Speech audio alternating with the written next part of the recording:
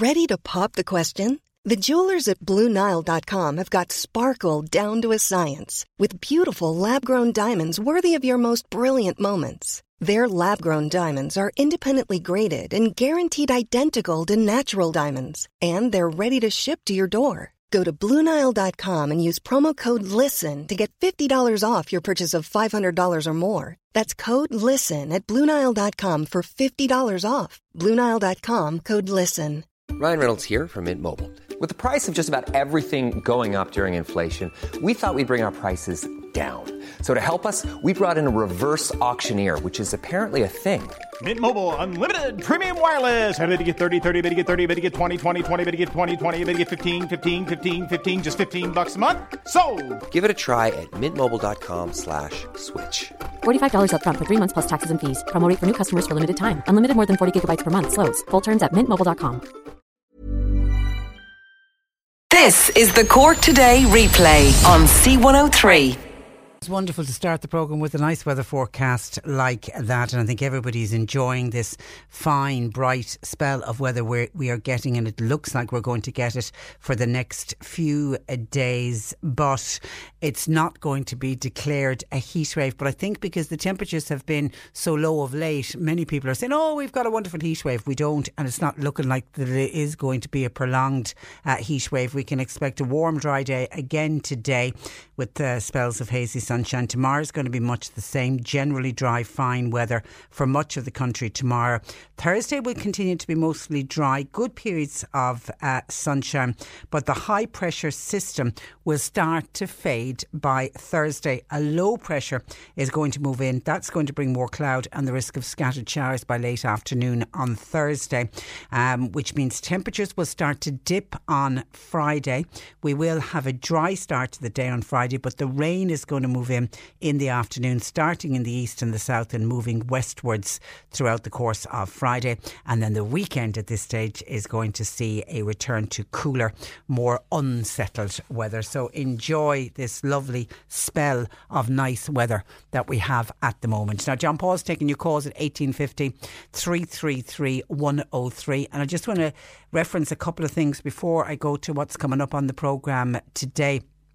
Firstly, Anne-Marie from Bantry has been back onto us. Anne-Marie was the lady who contacted us last week, or was it the week before, describing herself as a 46-year-old who actually looks younger than her 46 years. She's a divorcee, she's a non-drinker, a non-smoker. She comes with absolutely no baggage, and she's wondering where can she go to meet somebody. And she kind of likes the social dancing scene, but she's finding it very hard in the West, because she's in Bantry, in West Cork, to find social dancing where she can meet singles. And she contacted us, and I have to say, we were then inundated with lots of men who were looking for Anne-Marie's telephone number, wanted to go out on a date with her. But John Paul, who was taking the calls, was saying something that Anne-Marie had said, that when she went to dating agencies, or when she put, for example, an ad in the local paper, it was men 80 years plus who were answering the ad. I mean, she is only 46, looks younger, so she's obviously looking for somebody in their 40s, even into their 50s. Would she date somebody in their late 30s? Maybe she would, because she looks younger, but she certainly is not interested in dating an older man or a man over the age of 80. And John Paul said that he took calls from elderly gentlemen who were looking for Anne-Marie's number. So we're not looking to set Anne-Marie up on a date, but she's been back onto us again to say, could we sort of narrow it a little bit, and could we look for suggestions for singles where she can go as a single with the possibility of meeting a long-term partner, ideally somewhere in the West Cork area. So that's the suggestions she's looking for. Rather than a date, she's looking for people to say, if you go to such and such a place on such and such a night, it's often a good place to meet. Maybe somebody who's in that same age category has been out and about. Did you meet a long-term partner? Did you manage to meet somebody really nice? And if so, where? And particularly in the West Cork area. She's finding the dating scene very, very difficult. And what she's also critical of are some men, now not all men, some men who are out there who are not interested in one good woman in their life, but they want 2 or 3. So this is men who are dating a number of other women. Now, I don't know why they're doing it. Are they trying to cover all of their options? I'm not too sure. But that's not what Anne-Marie is looking for. She really would like to meet her long-term partner. So anyone with suggestions, West Cork area, please, because she has been travelling to the Hazeltree in Mallow, but it's a 2.5 hour journey. It's a bit of a trip to go in the hope of trying to meet somebody. And then if she does connect with somebody who's living in the North Cork area, it becomes a bit of a complication trying to meet up if everybody's travelling long distances. So if anybody has suggestions, please, for Anne-Marie, we would love to hear from you. 1850 333 103. And can I go back to yesterday's programme and a massive reaction to Mary, the lady who is 75, who spoke so honestly and so openly about the abuse she is suffering at the hands of her son, who is in his 40s, lives with her, doesn't work. When he drinks, the abuse gets worse. It's a lot of psychological and emotional abuse and threatening her, and the threat that really got to her lately was he pinned her up against the wall and told her there'd be nobody to look after her except him, and that he'd have her eating out of the dog's bowl. He's trying to isolate her. He's trying to stop the home help coming in. There are daughters there, but the daughters, from what I can pick up from Mary, appear to be afraid of this man, a bully. He's nothing else but a bully. But the main reason that she spoke to us and decided to speak out was the fact that he had hit her on the bank holiday weekend, and he deliberately hit her with an open hand, on the belief, and I don't know if this is true or not, of the belief if you slap someone with an open hand, it won't mark. As opposed to if he punched her, she could end up with a black eye, and then obviously she'd have evidence that he had actually hit her. So he deliberately slapped her with an open hand, believing that she wouldn't have any evidence of the fact that he had physically abused her. But she's just at the stage where enough is enough. And I can tell you today she has an appointment to go see her GP, and she's also going to see her solicitor. And what we've been actively saying to her is to reactivate the barring order that she had. She had a barring order, but 3 times she left him back into the house. She needs to remain very strong. And I think the very fact that she's reached out and spoke to us, and she did it because she wants to help other people, but I think she is really on that journey to rebuilding her own life, the fact that she has spoken out about it. So I do believe if we can get him out of the house with a barring order, I can't see her letting him back in again. But again, he was using all sort of the psychological stuff. Oh, I'm sorry, you know, come on, Ma, leave me back, I've nowhere to live, all of that. She just has to completely, I think, draw a line under the sand this time round, get him out of the house, and then she has to remain very, very strong. Anyway, Lisa has contacted us to say, Patricia, felt so sorry listening to Mary yesterday, and I hope she will get some help soon. I suffered for years from mental torture. My husband did everything just to annoy me. One thing, for example, was piling up the dirty dishes in the sink and leaving them. Many other small things like that, but just doing things knowing that it was going to niggle at your partner. You know, that's the whole psychological abuse that goes on. But said Lisa, I kept my cool. I went off to work every day and I looked after my children at the time. Eventually, I did go to a solicitor for a separation. My husband actually admitted to me that he was hoping I would leave so that he wouldn't be considered the baddie in the situation. He then also admitted that he was having an affair. I could go on, but I survived. And after a long while, I met a lovely gentleman and we are now so very happy. I often think back, though, on those years of the mental torture and his controlling nature. Keep up the good work. And that's from Lisa. Again, another shining example of somebody who came through it, and that was the one thing yesterday. We had some calls and texts in from people similar to Lisa, in giving hope to Mary and to other women who are listening to us, and men can be in controlling relationships as well, but to show that there is light at the end of the tunnel and that people do get out of these situations, do get out of abusive relationships. It takes the most amazing amount of strength, though, to do it, because if you've been living in an abusive relationship for a long time, the abuser will wear you down. That's all part of the game plan. That's all part of what they want to do. So it takes an incredible amount of strength, and you've got to be so brave to stand up and say enough is enough. So well done to you, Lisa, and I'm so thrilled to see the end of your text that you managed to meet a really nice gentleman, because the majority of men out there are kind, decent individuals, and it's good that you found somebody who hopefully has become your life partner, and you can just try to forget as best you can the past, but it isn't always possible. You've learnt the lessons from it though, but hopefully it hasn't affected you, and that you are now having and leading a very happy and a normal life. Thank you for your WhatsApp to 0862 103 103. Now, coming up on the programme today, in a couple of minutes, we're going to be speaking with the Junior Minister, Jim Daly, Minister for Older People and Minister for Mental Health. And he has been trying to get the Uber-style taxi service for rural Ireland. He's been trying to get it off the ground now for a number of years, because we know, particularly with his work on mental health, we know what rural isolation can do, and if there isn't a taxi service or a hackney service in an area, or a reasonable priced hackney or taxi service in an area, can cause people to get very isolated so that they never leave their houses, and that then obviously the knock on, it leads to mental health issues. We also know for older people, if they need to get a lift to a hospital appointment, or they just want to get to the shops, they just want to get out and about, maybe they want to go to the pub to have a few drinks and play a game of cards, if they don't have a reasonably priced taxi service on their doorstep, there's no bus, no Luas, no tram passing their door, so they're also losing out. So Minister Jim Daly has been really fighting the National Transport Authority to say, listen to my proposal, take it on board. So he's announced this week that some steps have been made that's bringing it a step closer to becoming a reality. So we'll speak with Jim about that on the programme.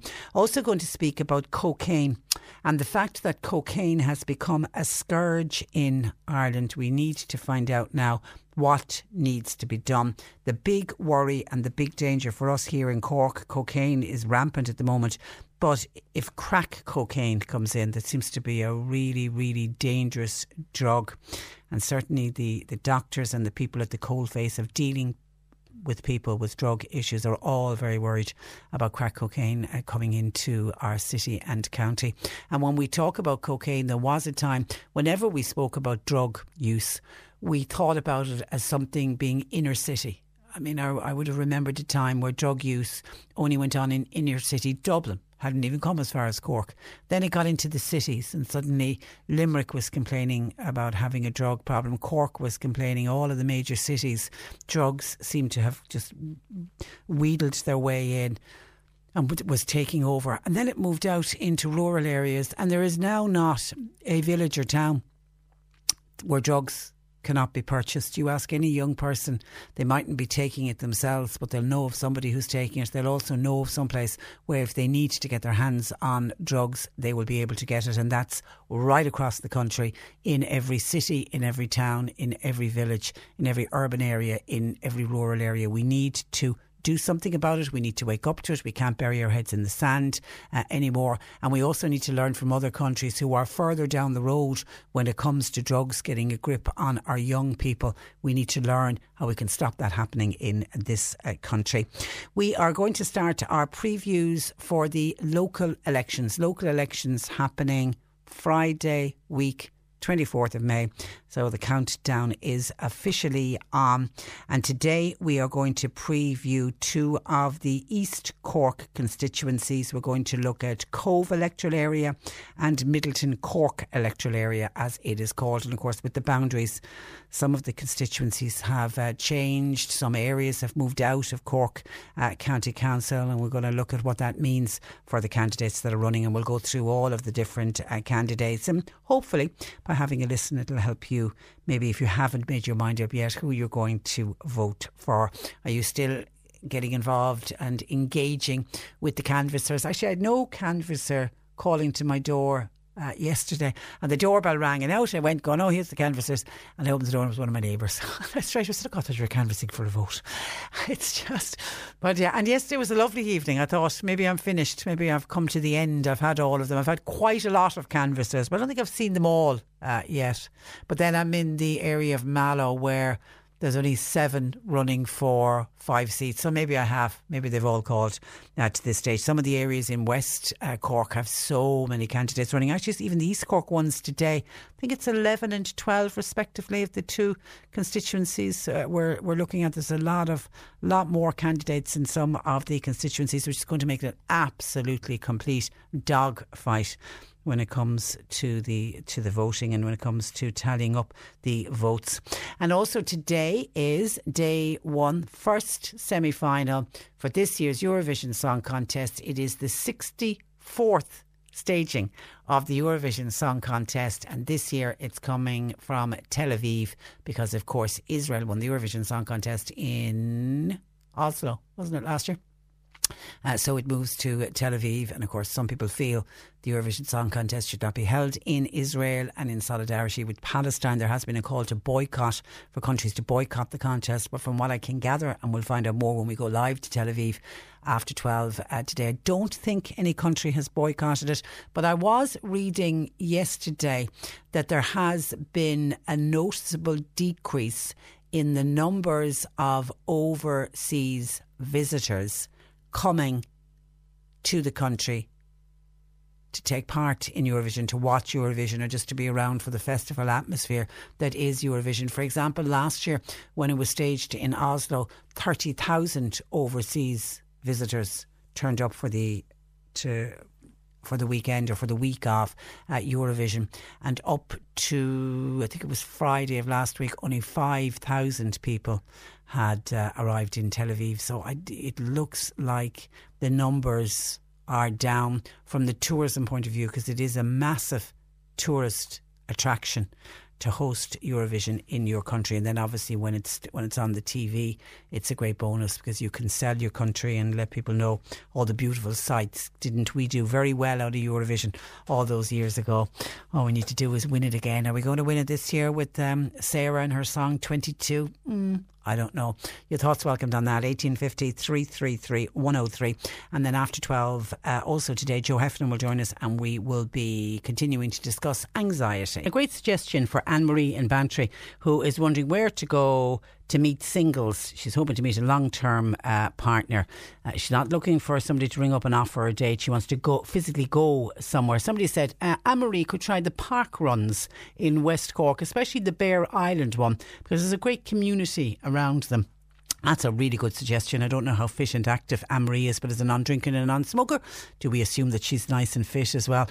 And that's actually was the suggestion I was trying to make to Anne-Marie last week when she first contacted us. Rather than actually going somewhere in the hope that singles are going to turn up, it's to actually join something, get involved in something. And sometimes when you're not even looking for love and not even looking for a relationship, you know, the right man will suddenly show up. I think it's to get involved in activities and take up a new hobby and join a new club. And the park runs, you are right, there's a fantastic community around the park runs and everybody gets to know each other. So good suggestion, thank you for that.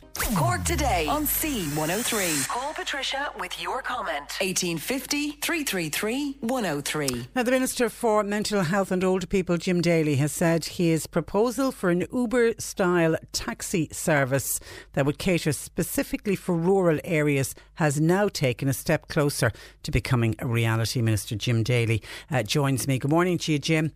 Good morning, Patricia. And I know you're joining me live from Dublin Airport where you are about to board a flight.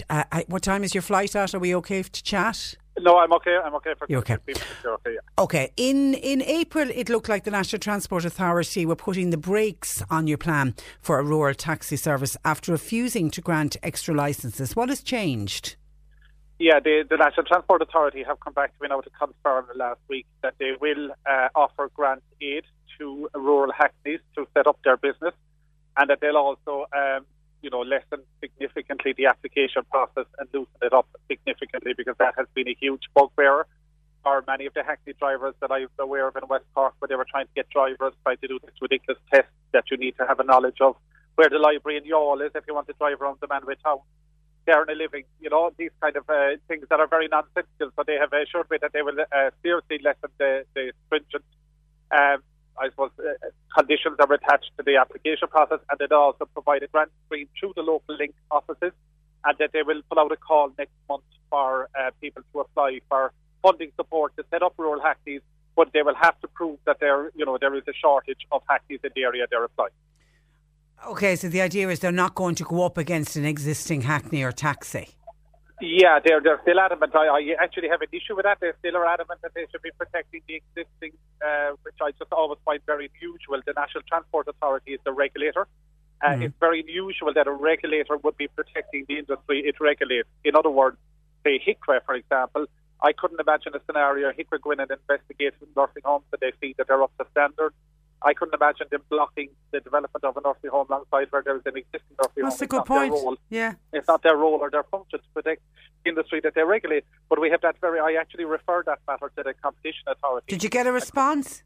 I did indeed. I got a response back to say that basically they don't have authority over state agencies. Now, it's unusual, I suppose, for a government minister to be referring a state agency to another state agency, but I find that aspect very, very puzzling, how that the National Transport Authority, I mean, look, at the end of the day, Patricia, I don't make any bones for this, I would want to see a full Uber system adopted inside in rural Ireland, in Dublin. That's a system where anybody can drive their own car and pick up a fare. It's all done on an app base. There isn't an insurance implication because the company Uber covered the insurance costs for the driver, and basically it allows people in rural Ireland to do a couple of hours, 2 or 3 days a week if they want, 5 days a week if they want, to do in their car just to earn a bit of a second income. And it's a huge success worldwide. It increases availability of taxis through the app system. You just turn on your phone, you press the app, you open the app, and you call a cab to take you from the Manway out to the Spielet. And within 2 minutes, you're told the car will be on, you're told the name of the driver, you pay online, so there's no cash transaction. It's a very safe model. It is the future. It's like the Airbnb of the.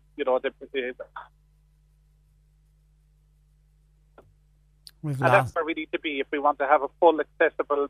It isn't just, and I know the BFI are meeting Cork today, the Business Federation, are having their conference in Cork, and it will be a huge issue at that conference today that they, the whole area of the lack of availability of taxis. Well, they actually, I saw in the papers today, and I know we're speaking with the Vintners Federation tomorrow on the programme because they are in conference today, but they say, and this is a quote from them, that the Uber-style rural taxi service, there's been scant progress, is what the Vintners say. What we have is warm words, but no action. Okay, well, I mean, thankfully we have action now, because next month there will be a call put out for grant aid for rural Hackney drivers to set up a business to encourage them to do so. And as I say, this streamlining of the application process. But they're two actions. Look, they're positive, they're progress.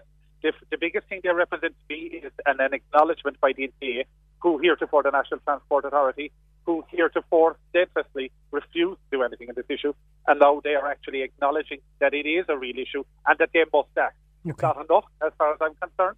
But it's a step in the right direction. And a progress forward. Look, once you start to break down these strangleholds and once you start to kind of breach the barrier at all, you break them down bit by bit, and eventually you will have a full Uber style, and that's what you need. That's the only solution to this issue. Okay, well, we have you on the line, Jim. Fair deal for farm families. The end of the month should see some good news for farmers and, of course, small businesses.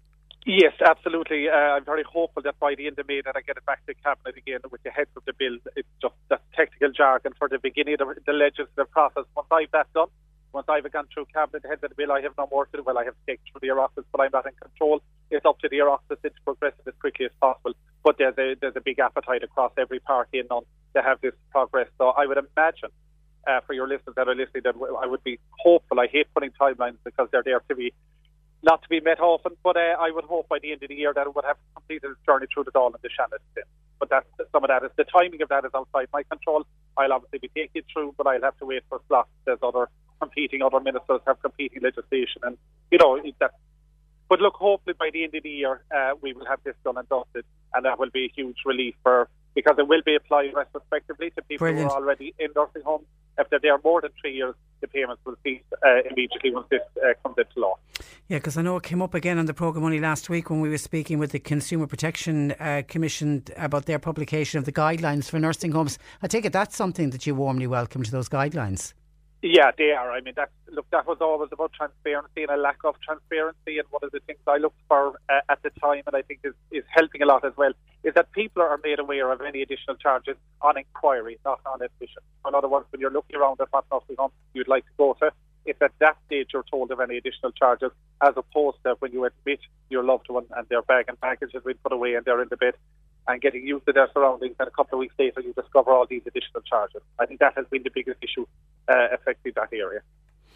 Okay, and I know the reason at your Dublin airport, you're heading over to the Dementia Forum, aren't you? The one in Sweden that happens every 2 years.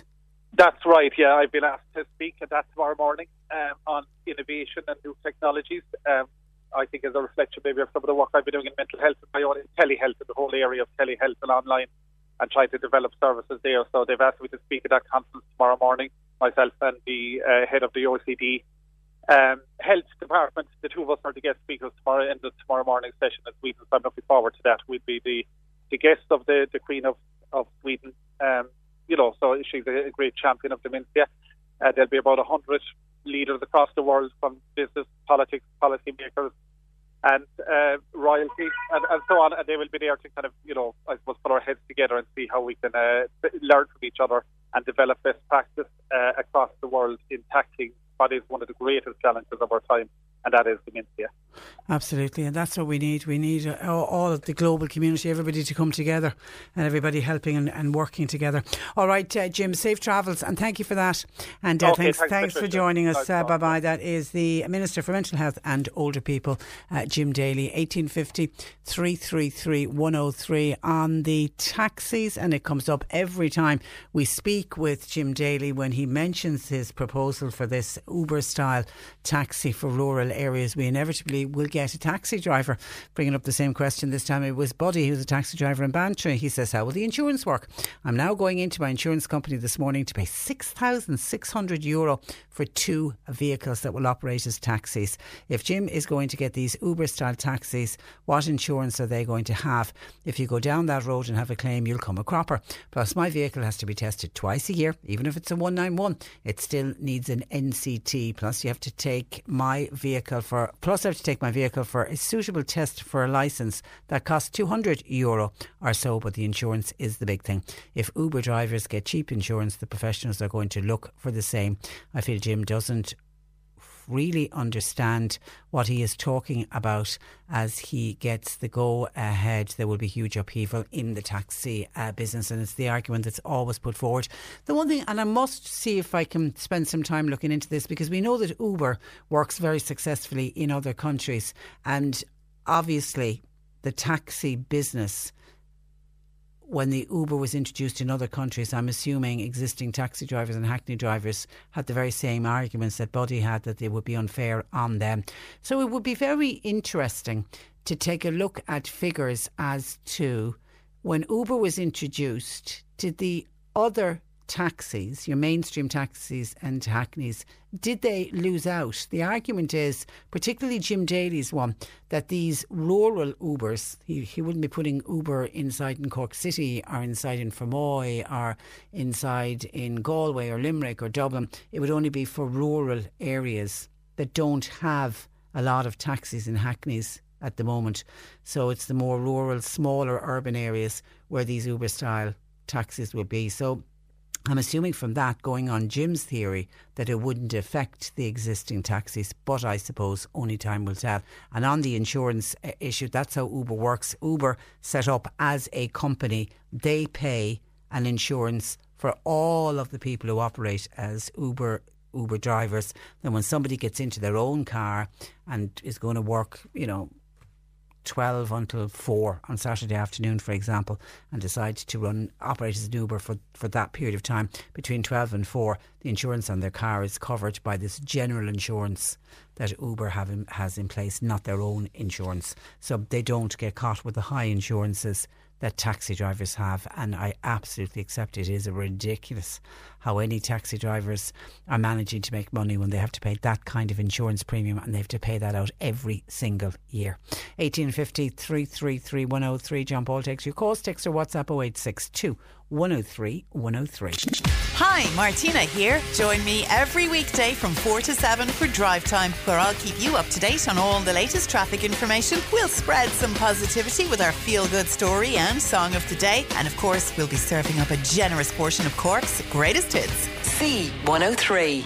According to a Garda Chief Superintendent, Ireland is now a country loaded with cocaine. Dr Jason Van de Velde, emergency medicine physician at Cork University Hospital and so well known to us on this programme for his work with the West Cork Rapid Response Group, joins me to talk about the consequences of cocaine use in this country. Good morning to you, Jason, and you're welcome to the programme. Hi, good morning, Patricia. How are you? I'm very well, thank you. Are you noticing an increase in the use of cocaine? Certainly, not only are we noticing the increase, but the statistics that are coming out are definitely bearing testimony to this new epidemic of drug use. Cocaine has been well known as a party drug of high rollers traditionally, but the latest statistics are definitely showing that it transcends all kind of boundaries. It totally undiscriminates now, with cocaine use absolutely rampant. Some very scary statistics coming out of Europe there, Patricia. So it's across all social demographics then? Absolutely across all social demographics. It's no longer just this, a drug of wealth. Certainly, it's become a lot cheaper, and as it's become a lot cheaper, you're looking at an estimate of about 17.5 million European adults who have experienced cocaine at some point in their lives at the moment. And will patients openly tell you that they've taken cocaine? There's no shame about it anymore. There's no shame at all, and I don't know whether it's the fact they've hit the emergency department stage, they know they've either been injured or they're ill, and time's up, we might as well tell the doctor what's going on. But I do think people are far less stigmatized by drug use in general, certainly with cocaine and any of the other drugs. Actually, they're quite open and honest with us, whereas before, I fell down and hurt my ankle. Now it's very much, I was on cocaine, I'd been out partying the night before, and I must have injured myself at some point, I can't remember. And that would be quite common. And the fact that you've mentioned it's come down in price, has that got anything to do with a lot of people don't know what the cocaine is mixed with, and that in itself can create huge problems? Well, certainly we've got a lot of warnings from the Gardaí and from Customs, Excise and Revenue of what is coming into the country, and we know that the cost of raw cocaine is one thing, but once it gets cut with a whole range of other products and drugs, from anything from fentanyl to ketamine to anything really, mix it with lignocaine and mix it with baking soda, you name it. Once it gets cut, it's a totally different product, and that's what actually people seeing on the streets. Nobody actually gets pure cocaine. And then when people present to you, it's not only cocaine they've taken. I'm assuming they've taken other drugs or mixing it with alcohol, for example. Well, again, I emphasise that there's no quality assurance on street drugs. You don't actually know what you're getting, and almost certainly it's mixed with another drug, and that's when we start getting problems. You mentioned alcohol, and alcohol in particular with cocaine is quite dangerous. That's your cocaethylene mix that occurs, and certainly prolongs the effects of cocaine, but also prolongs the harmful effects such as effects to your heart and your liver, and of course, your mood and your mental health as well. Is cocaine very addictive? It's extremely addictive, and one thing. Cocaine is one thing, though, Patricia. Limitedly now, we are absolutely dreading when crack cocaine comes to Cork. The crystal form of cocaine, which is heated and smoked, is so dreadfully addictive and so dreadfully ruinous on lives, and destroys families and destroys personalities. And, we see this in other countries, particularly in Australia at the moment. And, we really, really fear for when crack actually gets into Cork properly. Is there inevitability that it will arrive in Cork? Unquestionably, it's just a matter of time. But hopefully, we need to destigmatize it ourselves in many regards, and help people who are addicted. It's an incredibly addictive drug.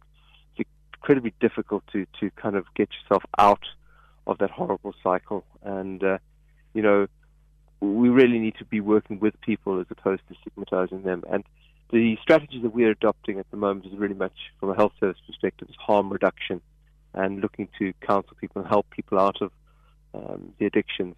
Give people sensible, practical advice, so they don't get bloodborne viruses, for example, from sharing tools to take drugs, or don't get sexually transmitted diseases because they failing to take adequate protection with them. So those are the sort of strategies that we're adopting at the moment, and certainly the HSE has taken that stance since it launched the campaign in July 2018, just highlighting the real dangers of cocaine and crack cocaine. And is there anything what can the government be doing about it? Well, I think the government is doing what it can. It's extremely difficult to, tackle drugs, and there's a whole raft of proposals out there and experiences from other countries. And again, it's this harm reduction strategies. It's pushing through the agendas of, look, it's totally off the mark. People look at things like drug injection centres and go absolutely horrified, not in my neighbourhood. But actually the successes of such projects from a public health perspective are absolutely immense and immeasurable in helping getting people off the street. So we need to be a little bit more open about these harm reduction strategies that we can adopt. And certainly the government is looking into that sort of thing. But, they get a hell of a rough ride when it comes to suggesting things as outrageous as having a drug injection centre in my town. But, at the end of the day, it's a public health crisis. It's our children that are affected. It's 2.5% of all young people aged 15 to 35 have actually tried cocaine. That's a high figure, isn't it? 2.5%. Okay, this is not something that's, a small minority. It's a massive percentage of our young people, and it's only going to rise now as the economy improves and whatnot. So we've really got to be a little bit open about these harm reduction strategies. And it's not just urban areas. I mean, we're seeing cocaine in rural areas as well. Look, I've said it once before on your show. Particularly our rural towns at night are absolutely awash with the effects of drink, drugs, and the like. And it's extremely difficult.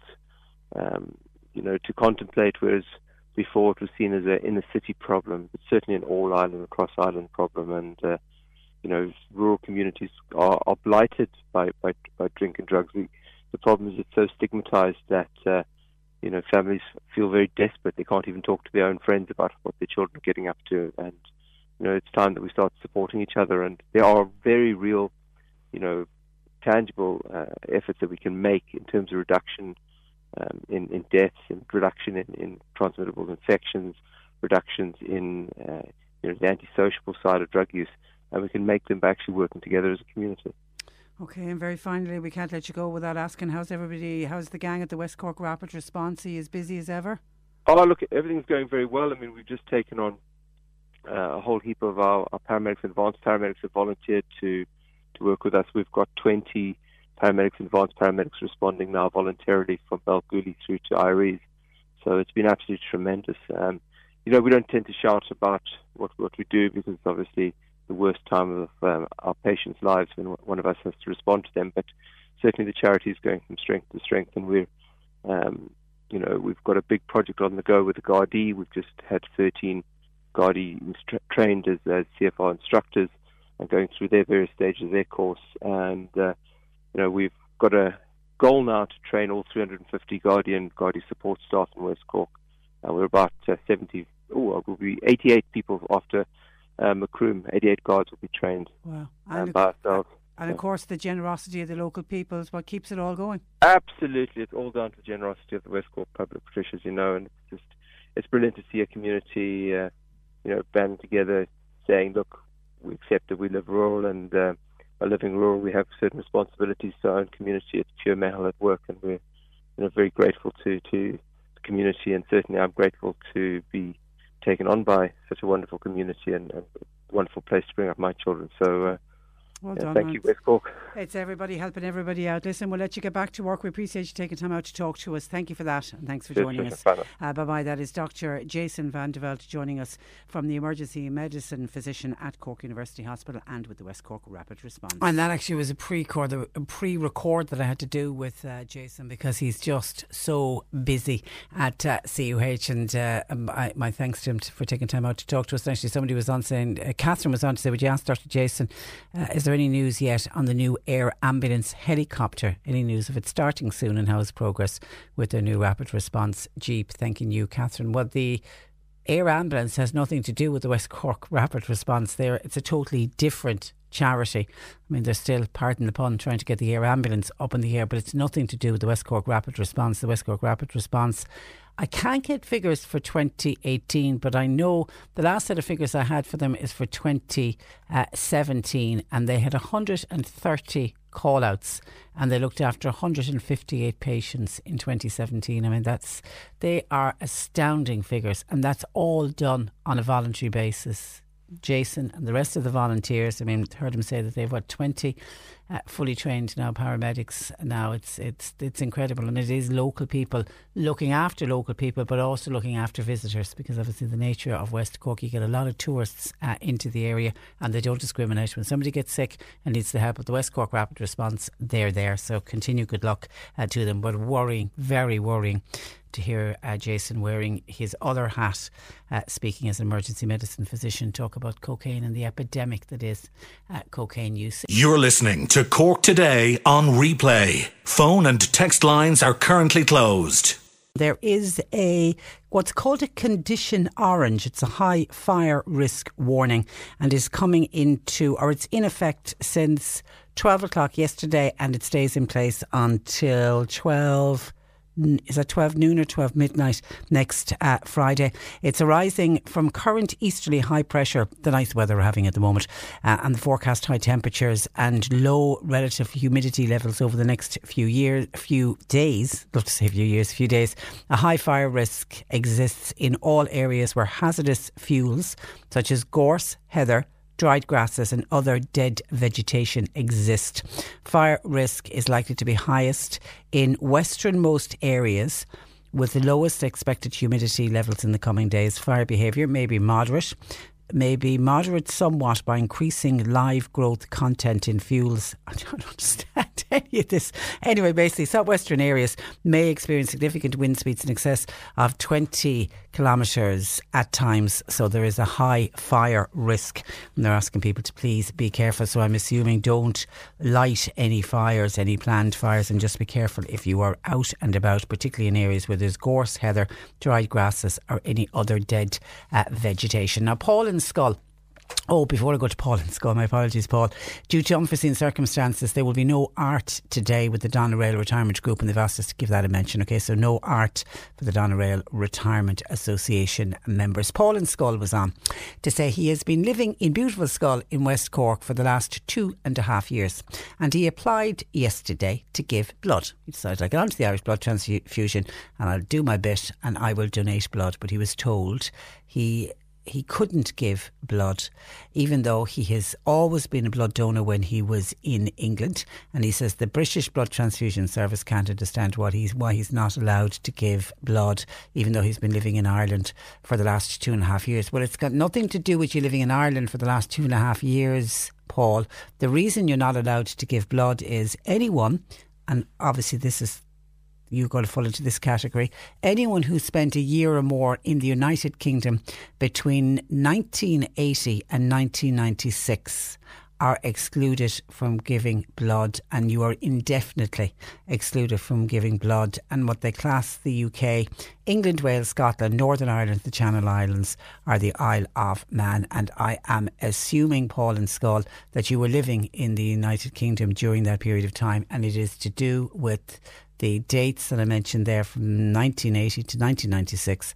That was the height of the mad cow disease, and it can still remain dormant in your body is one of the reasons. And I have done countless interviews with the Blood Transfusion Service Board over the years, and I could have them on about a variety of different issues, but inevitably somebody will ring in like your good self, Paul, who had been a blood donor in the United Kingdom, moved over to Ireland and moved back to Ireland. Some people had lived and worked, some Irish people lived and worked in the United Kingdom, and then they came back home and wanted to, liked the idea that they donated blood, and discovered, because they lived in England during that period of time, they are now not allowed to give blood. And any time I bring it up with the Irish Blood Transfusion Board, they say there's no plans to reverse that particular decision.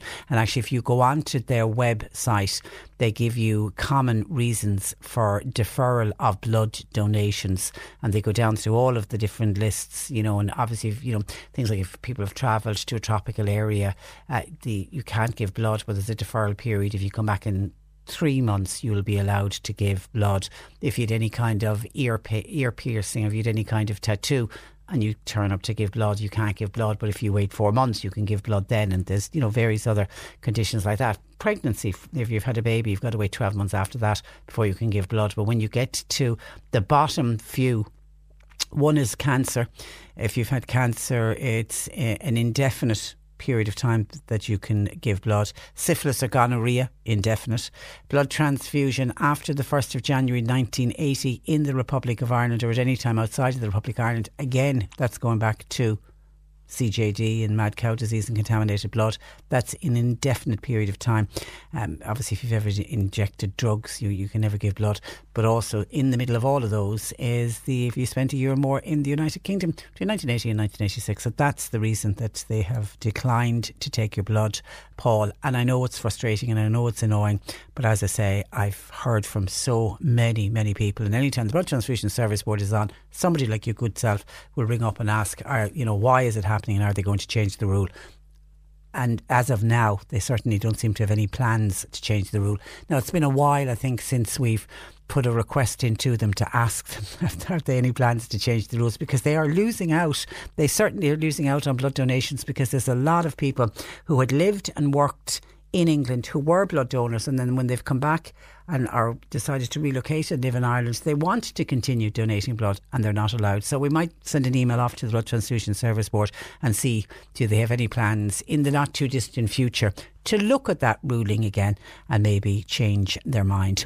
Now, a number of people reacting to Dr. Jason van der Veld, who joined us in the last hour, talking about the scourge of cocaine. Dan, who is a former hospital worker, says, what about hospital workers, porters, nurses, doctors who are getting assaulted almost on a daily basis from people high on drugs? Some of those who cause the assault will get jail 2 to 3 years, but then they're back out again and it all starts all over again. He reckons, Dan does, that it's actually turning people away from going into work in emergency departments and in the emergency services, because they're so fearful that they're going to be attacked while they're at their job. And he said you've got very experienced staff who do get assaulted, then they're out of work due to the injuries they receive from the assault, but then decide not to come back. So we're losing experienced staff as well. He said what is going to happen to the staff?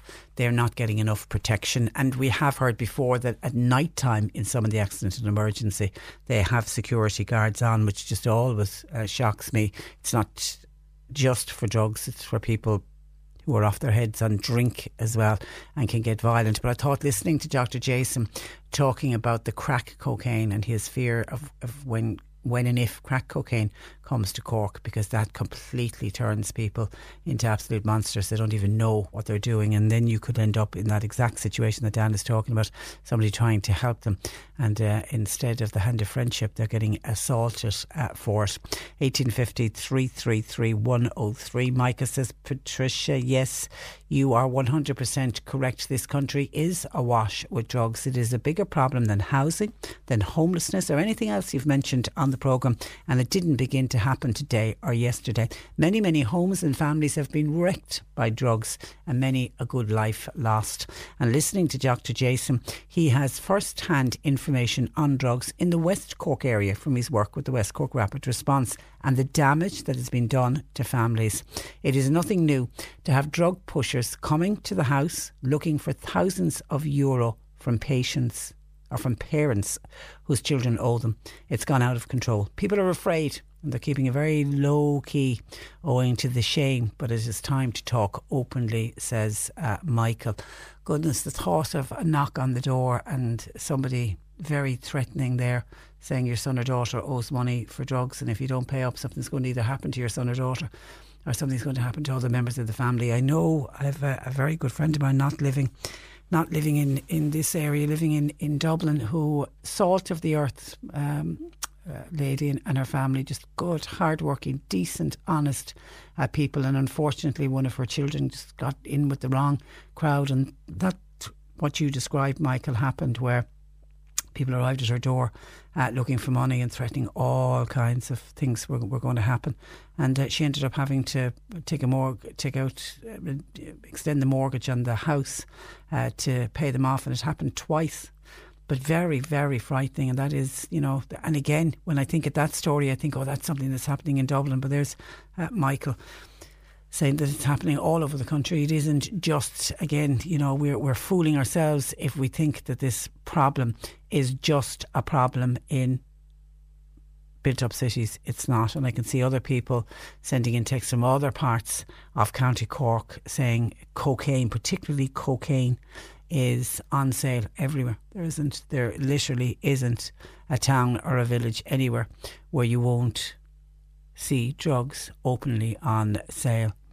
It really is such a shame. Heidi says, Patricia, drug taking in the United Kingdom is now out of control. On TV this morning it was said that the drugs are coming in from Albania. That's a fact. And why can't our young ones and other drug takers see by taking these drugs it's destroying them and the next generation of our country? You just have to look at the United Kingdom. It's out of control, with young ones aged 11 and 12 used by these foreign gangs to do the drugs run. And the police have lost the run of it. It's killing England's next generation. Stop it before it gets here. And that's what Dr. Jason is saying, because he spoke, didn't mention the United Kingdom now, but he spoke a lot in his interview about Australia and his experience of what's happened in Australia and the drug epidemic in Australia, and how we can learn from these other countries. We can see what happened there, and then we need to take the lessons learned from those other countries so that we don't end up going down the same route. Thank you for your text to 0862 103 103. Also coming into us on abuse. This is following Mary's call yesterday to the programme. Jaron Duhallow says, Mary, the 75-year-old lady who's been abused at the hands of her son, Ger in Duhallow has a suggestion. She should put in some kind of a security camera inside in the house.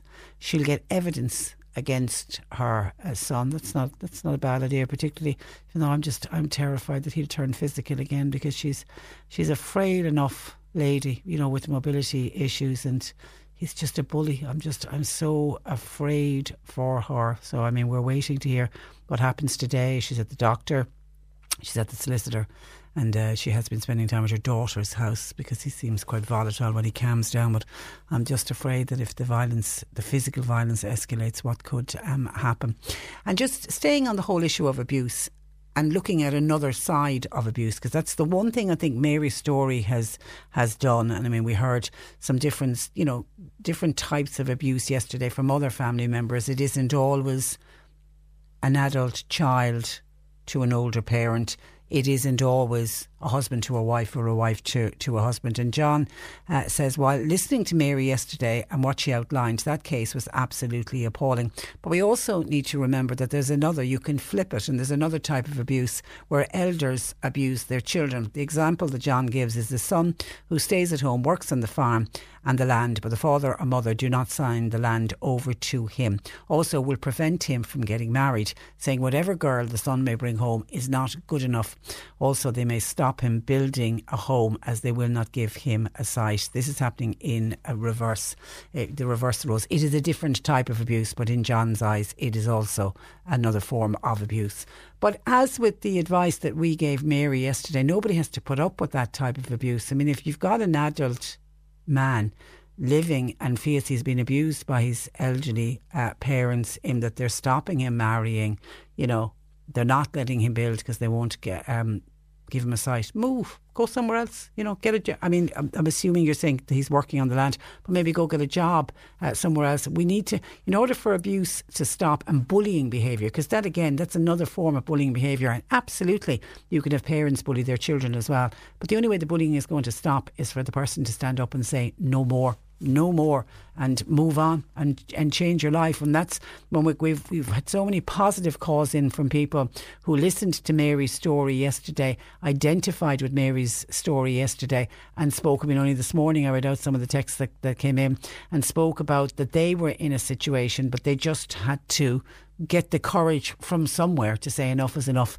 and to move on. 1850 333 103. John Paul takes your calls. Text or WhatsApp 0862 103 103. The latest jobs on C103. Official media partner of the Irish Examiner Cork City Marathon, Sunday, June 2nd. Get working now to run the full, half or relay. More details at c103.ie. One size fits all seems like a good idea for clothes until you try them on. Same goes for healthcare. That's why United Healthcare offers flexible, budget-friendly coverage for medical, vision, dental, and more. Learn more at uh1.com. It's that time of the year. Your vacation is coming up. You can already hear the beach waves, feel the warm breeze, relax, and think about work. You really, really want it all to work out while you're away. Monday.com gives you and the team that peace of mind. When all work is on one platform and everyone's in sync, things just flow. Wherever you are, tap the banner to go to Monday.com. Even on a budget, quality is non-negotiable. That's why Quince is the place to score high-end essentials at 50 to 80% less than similar brands. Get your hands on buttery soft cashmere sweaters from just $60, Italian leather jackets, and so much more. And the best part about Quince, they exclusively partner with factories committed to safe, ethical, and responsible manufacturing. Elevate your style without the elevated price tag with Quince. Go to quince.com/upgrade for free shipping and 365-day returns. Club Cleara, which is on Cape Clear. They're looking for a bar manager for the summer. Previous experience required. Factory workers are wanted for immediate start. It's for shift work, and that's in the Bandon area. Experienced beauty therapist required for Divinity Nails and Beauty in Bantry. And a print finisher is wanted for Snap Print, that's on the Western Road in Cork. You'll find all the details on more job opportunities by going online now. Just go to c103.ie/jobs for more. This is C103. This Wednesday on C103's Cork Today show, we'll be speaking with a representative from Awalia. Awalia is a scheme to help homeowners find a resolution to their home mortgage arrears. It provides vouchers for free financial and legal advice and help from experts, which are available through MABS. If you have been through the Awalia scheme and would like to share your story, or if you're looking for advice, email corktoday@c103.ie. Then listen in this Wednesday at 11:45am only on C103. Cork Today on C103. Call Patricia with your comment. 1850 333 103. As the countdown to the local election continues, we start today with previews of the local electoral areas for Cork County Council. And this morning we're looking to east of the county. Joining me to preview both Cove and Middleton Cork local electoral areas is East Cork journalist Seamus Whelan. Good morning to you, Seamus. Good morning, Patricia. And you're welcome. Now, it's a different election this time out due to the transfer of land from Cork County to Cork City. So let's start with the Cove electoral area. How has that been affected? This is going to be a very interesting fight. I can see it being a dogfight for the last seat in the constituency. With the local election area boundaries being changed, Cove is now going from a 7-seater to a 6-seater. Now, 2 of the councillors there are not contesting in Cove. They're going to contest the election in Cork City, in 2 wards in Cork City, and they're namely Councillor Jerk Johan, who's from Glanmire, and Diarmuid O'Kyla, who was co-opted to the district following the sudden death of independent councillor Claire Conlan back in 2016. He is also contesting the election in Cork City, so that kind of frees up 2 seats in the municipal area for new incumbents. At the moment, you have 11 contesting the Cove elections. You would expect the current sitting councillors like Anthony Barry Fine Gael, Sinead Shepherd Fine Gael, Labour's Cathal Rasmussen and Fianna Fáil's Pádraig O'Sullivan to do well and retain their seats. But it will be kind of a difficult fight, I would assume, for Councillor Pádraig O'Sullivan, particularly because with the boundary changes, he has now lost 1,200 votes, more or less. That's Pádraig O'Sullivan from Fianna Fáil. He topped the poll last time out. He did, but like with the changes now, his kind of main votes would be kind of Glanmire, Little Island area, Glounthaune. So with those changes, he's now fighting Anthony Barry for the same votes, and he would probably consider that he's down 1,200 votes with the boundary change. Wow. And then in coming from Cove itself, I think I've counted 7 with a Cove address. Traditionally, Cove people vote for Cove people, and the votes transfer around Cove, don't they? They do. Like the independent councillor, Shawnee Connors, who was originally a Fianna Fáiler, went independent. He decided not to run last time out with the when the council disbanded and we became municipalities. He decided to call it a day. Now, he was always topping the poll there. Like Noel Collins in Middleton, he always walked it straight in the door. But he's coming back because what he's saying is that since he has decided not to stand as a councillor in the last local elections, he's still representing the people, but with him now going back into council, he can do more for people. So he's, I would consider he would be the kind of 5th seat, and then it's the and he's running. Sorry, he's running. He's not running for Fianna Fáil though. He's running non-party. He's running independent. Okay. Non-party. He was originally a Fianna Fáil councillor for a number of years, and there was some difficulty there between himself and the party, and he decided to go independent. Okay. I think about 20 odd years ago now. But he's coming back in as an independent. You would expect him to do very well. Now, the remaining seat, that's going to be a dogfight. There's quite a few you've got the Green Party in Carrigtwohill. There's fighting for that seat.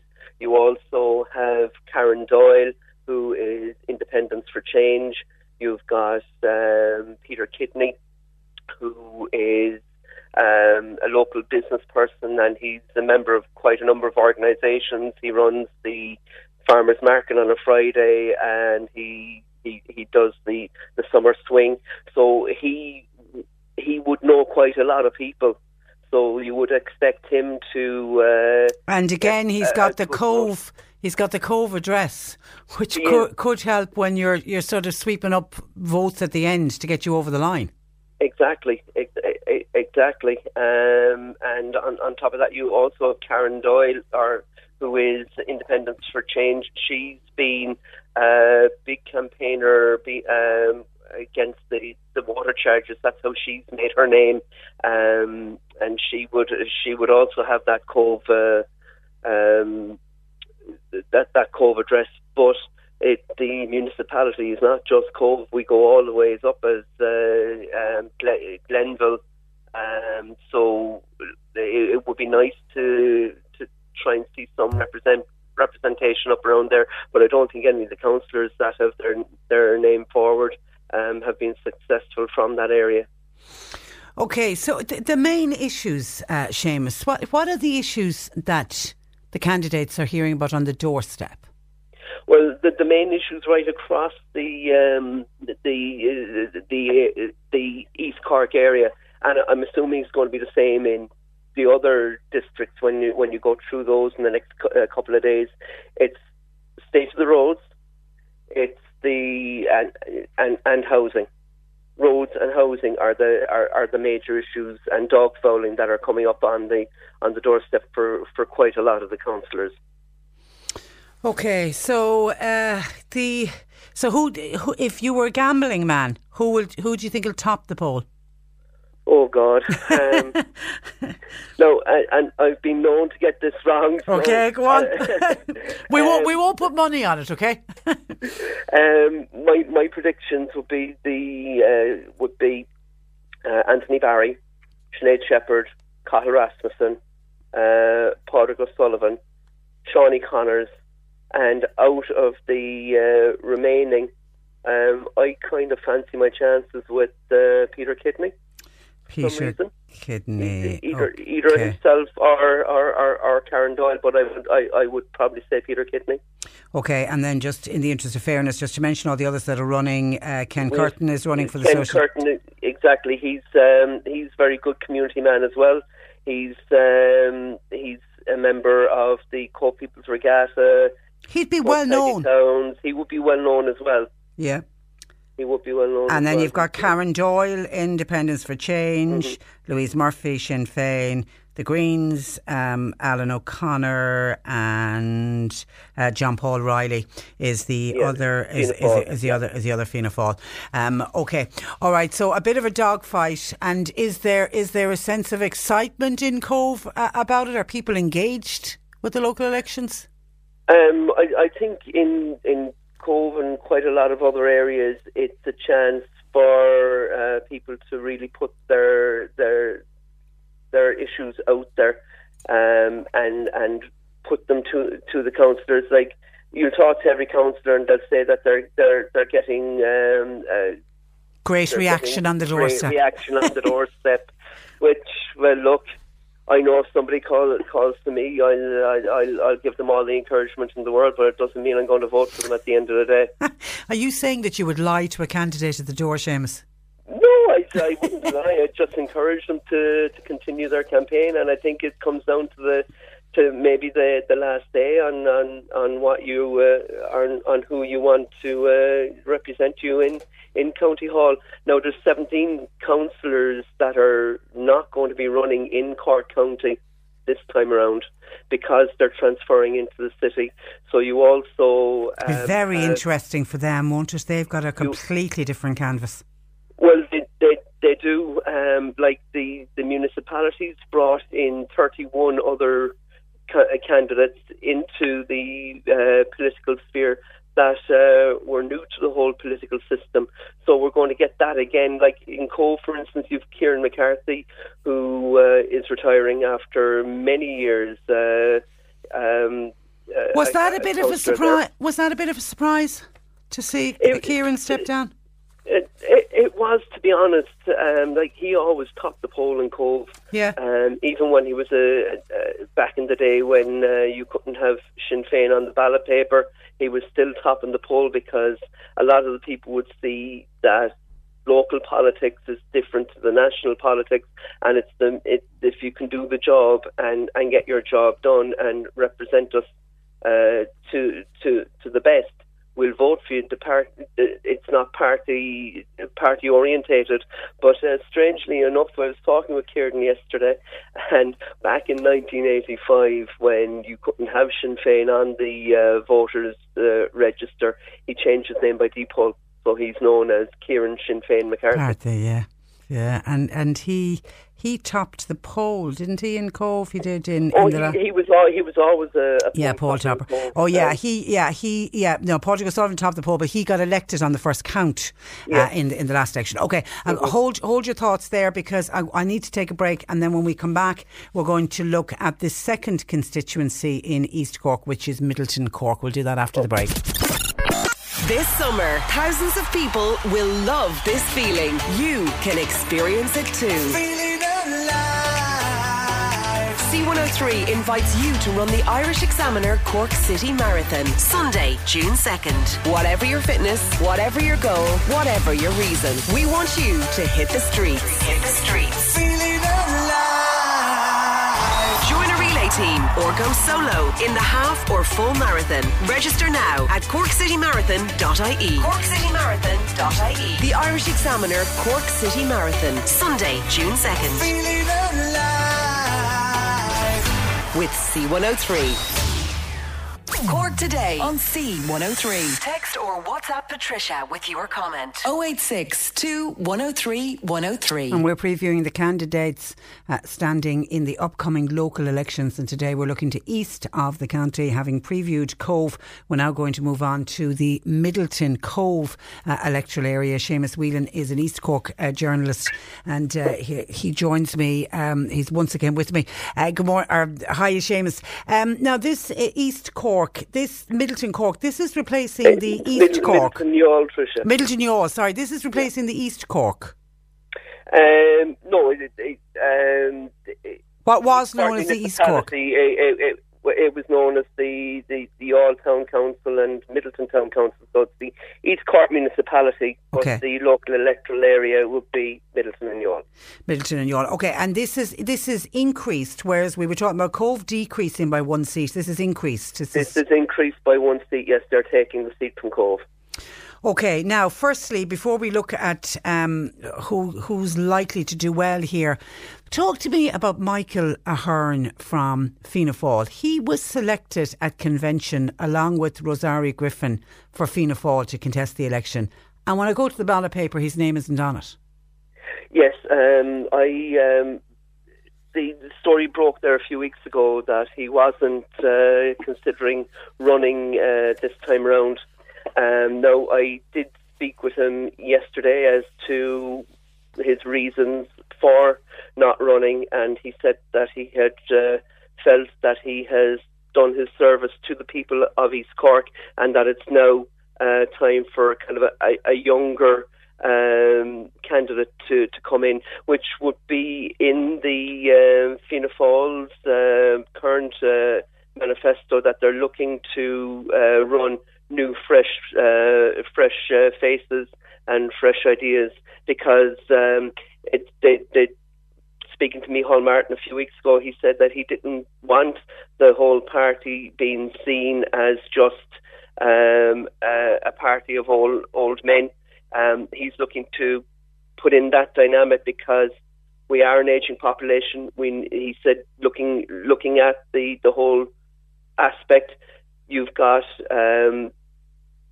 retired people that are now kind of running. You've got younger people that are going through that are in education, like for instance James O'Connor, and you've got Rosario Griffin then, who's a lecturer in disabilities in UCC. But doesn't it seem strange that Michael Ahern put his name forward for convention and then decides to change his mind?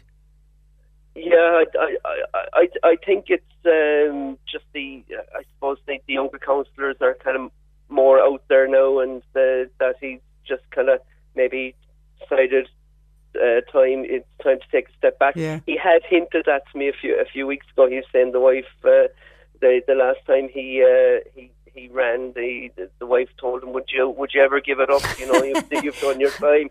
And in fairness, the man has. In fairness, the man has. I mean, he's given a great service to the area and to the country. So he doesn't owe anybody anything by putting his name on the ballot paper. I just think there was a bit of confusion the fact he ran for convention. Okay, so Rosario Griffin remains for Fianna Fáil, and then the other Fianna Fáil name that was added was James O'Connor. Okay, James O'Connor, talk me through this area and your thoughts on it.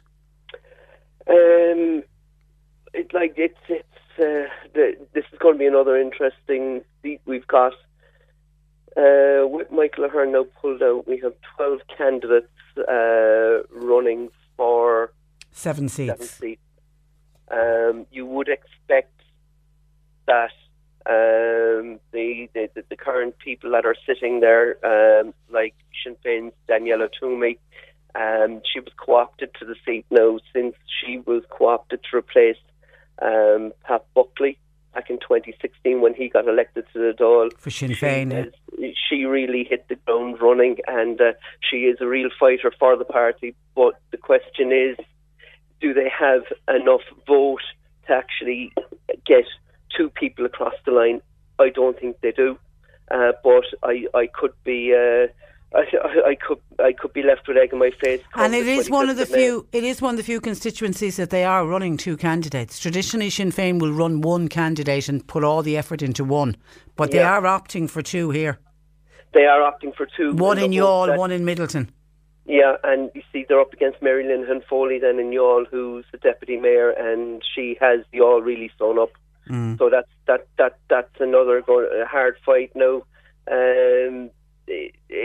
It could be a strategy that will work for them. I don't know. Just time will tell. But looking at the latest statistics, Sinn Féin are down 5 percentage points, and with the previous kind of issues within the party, where it ended up with the party breaking up a couple of years back, I don't know if they have that support to get two people across the line. But we will just wait and see. And anything can happen in local elections. Exactly. Anything can happen. Okay, you expecting Noel Collins to top the poll? Well, look, he's done it on every other occasion. I'm not going to. I'm going on past form. I would say Noel would top the poll. Okay. Along with Michael Hegarty, Susan McCarthy, Mary Linehan should, if all goes well, she should be a shoo-in as well for a seat. But it's the last two seats that are the ones that are to watch out for, and all to play for. Yes, it is, because like Sinn Féin, Fianna Fáil were also looking at taking the unusual approach to run three candidates in the local elections, purely to try and get that extra seat for the party. There is surely a Fianna Fáil seat there. Oh, there definitely is, but it's between Rosario Griffin or James O'Connor. Not belittling James or anything, but the party don't have a good track record when it comes to electing young people. Like, we've had Savage, we've had Coyne, and we've had Aaron O'Sullivan, who were all elected young, but they couldn't continue on because the politics was it was a 24/7 game, and they just couldn't do that and carry on their workload or their college life in the background. Yeah, I mean, local politics is now a full-time job. Let's be honest.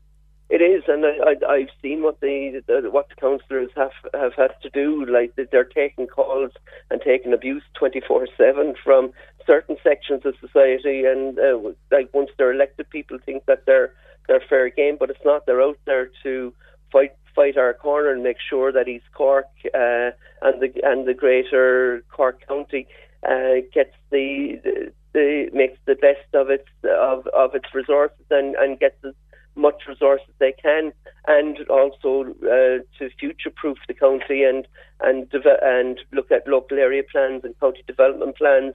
But there are certain people out there that will think that they own them because they voted for them. Okay, and in the interest of fairness, let's mention the other candidates that we haven't mentioned yet. That Martin E. Murray is running for non-party. Yes, Martin he's the self-elected mayor of Whitegate. Of course. Now, he would be very vocal, very opinionated. I think he's ran before. I'm not too sure whether he would have that profile to get the numbers, to get him across onto the ballot paper. But, stranger things have happened. Okay, and also there's Shane Neville of Sinn Féin, Eric Nolan of the Labour Party.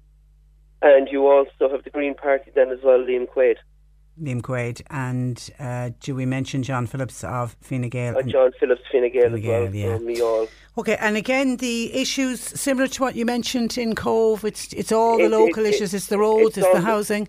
It's the roads, the housing, and it's dog fouling and bins as well. The removal of bins and lack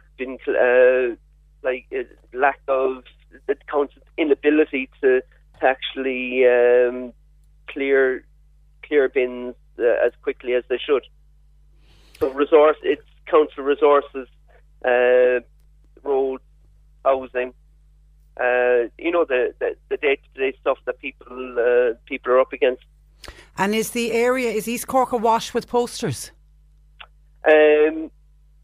Not in the towns, as in Cove and in Carritool, Whitegate, Middleton. They've all signed up to this whole scheme where you don't put your posters up within a town area, within the speed limit, yeah. And all the Tidy Towns groups were encouraging that, and everyone's abided by it. I mean, I know it's a voluntary code, but everybody's abided by it. Everybody seems to be abiding by it at present. Yes. Okay, no skullduggery going on, as we've heard from West Cork, where people are taking down posters and putting them up in different places and defacing posters. Well, you get the odd defacing of posters, all right, but it's on the more comical side. By giving certain candidates very interesting moustaches, but I think it draws people's attention to the candidate even more. So they might actually give them a tick when it comes to the election day. Okay, and the count for where's the count going ahead for both of those constituencies? Well, I was talking to Maurice Manning, who would be running the elections. He was saying that the count will be in County Hall, but if there's a box needs to be opened, the count centre will be in County Hall, and then you've got I think it's the GAA in Middleton where the ballots will be opened in the East Cork Municipal, and I'm assuming it's going to be the GAA Hall in Cove that they will do similar. They've done that in the past. Yeah, just for the sorting of them all. Okay. Listen, Seamus, thank you for that, and thanks for joining us, and can we just say good luck to all of the candidates in East Cork. Thanks, Seamus. Exactly. Thanks for joining us. Bye-bye. Seamus Whelan there, who is an East Cork-based journalist. Tomorrow, by the way, I'll be joined by Bill Brown of the Corkman, and we're going to be casting an eye over the Mallow electoral area and the Kanturk-Charleville electoral area. 1850 333 103. And as I've mentioned Charleville, let me give a quick mention to this because it came in by text earlier. There's a fundraiser going on for the Holy Family School in Charleville and Newtown School, and it's Bantier Drama Group will be performing A Cot on the Hop in Newtown Community Hall. It starts at 8:30. It's tomorrow night, Wednesday the 15th of May, which is proceeds, as I say, going to two great schools, the Holy Family School in Charleville and Newtown School. Please support. You're listening to Cork Today on replay. Phone and text lines are currently closed. Kathleen from Cork City sent in a text saying, I burst out laughing when I heard of a light Lewis for Cork City. You'd never know that an election is only days away. They have no shame, says Kathleen. Remember the event centre that was promised just before a general election? We won't hold our breath on the light Lewis for Cork either. Thanks for that, Kathleen. And of course, Kathleen is in Cork City, so she's one of the people that will get to vote in the plebiscite on whether to directly elect a mayor for Cork City. They won't be voting to elect a mayor. It's whether they want to elect a mayor into the future. That's got Daniel in Bandon, though, jolly annoyed. He thinks it's unfair that people in the county can't vote on whether there will be a city mayor or not.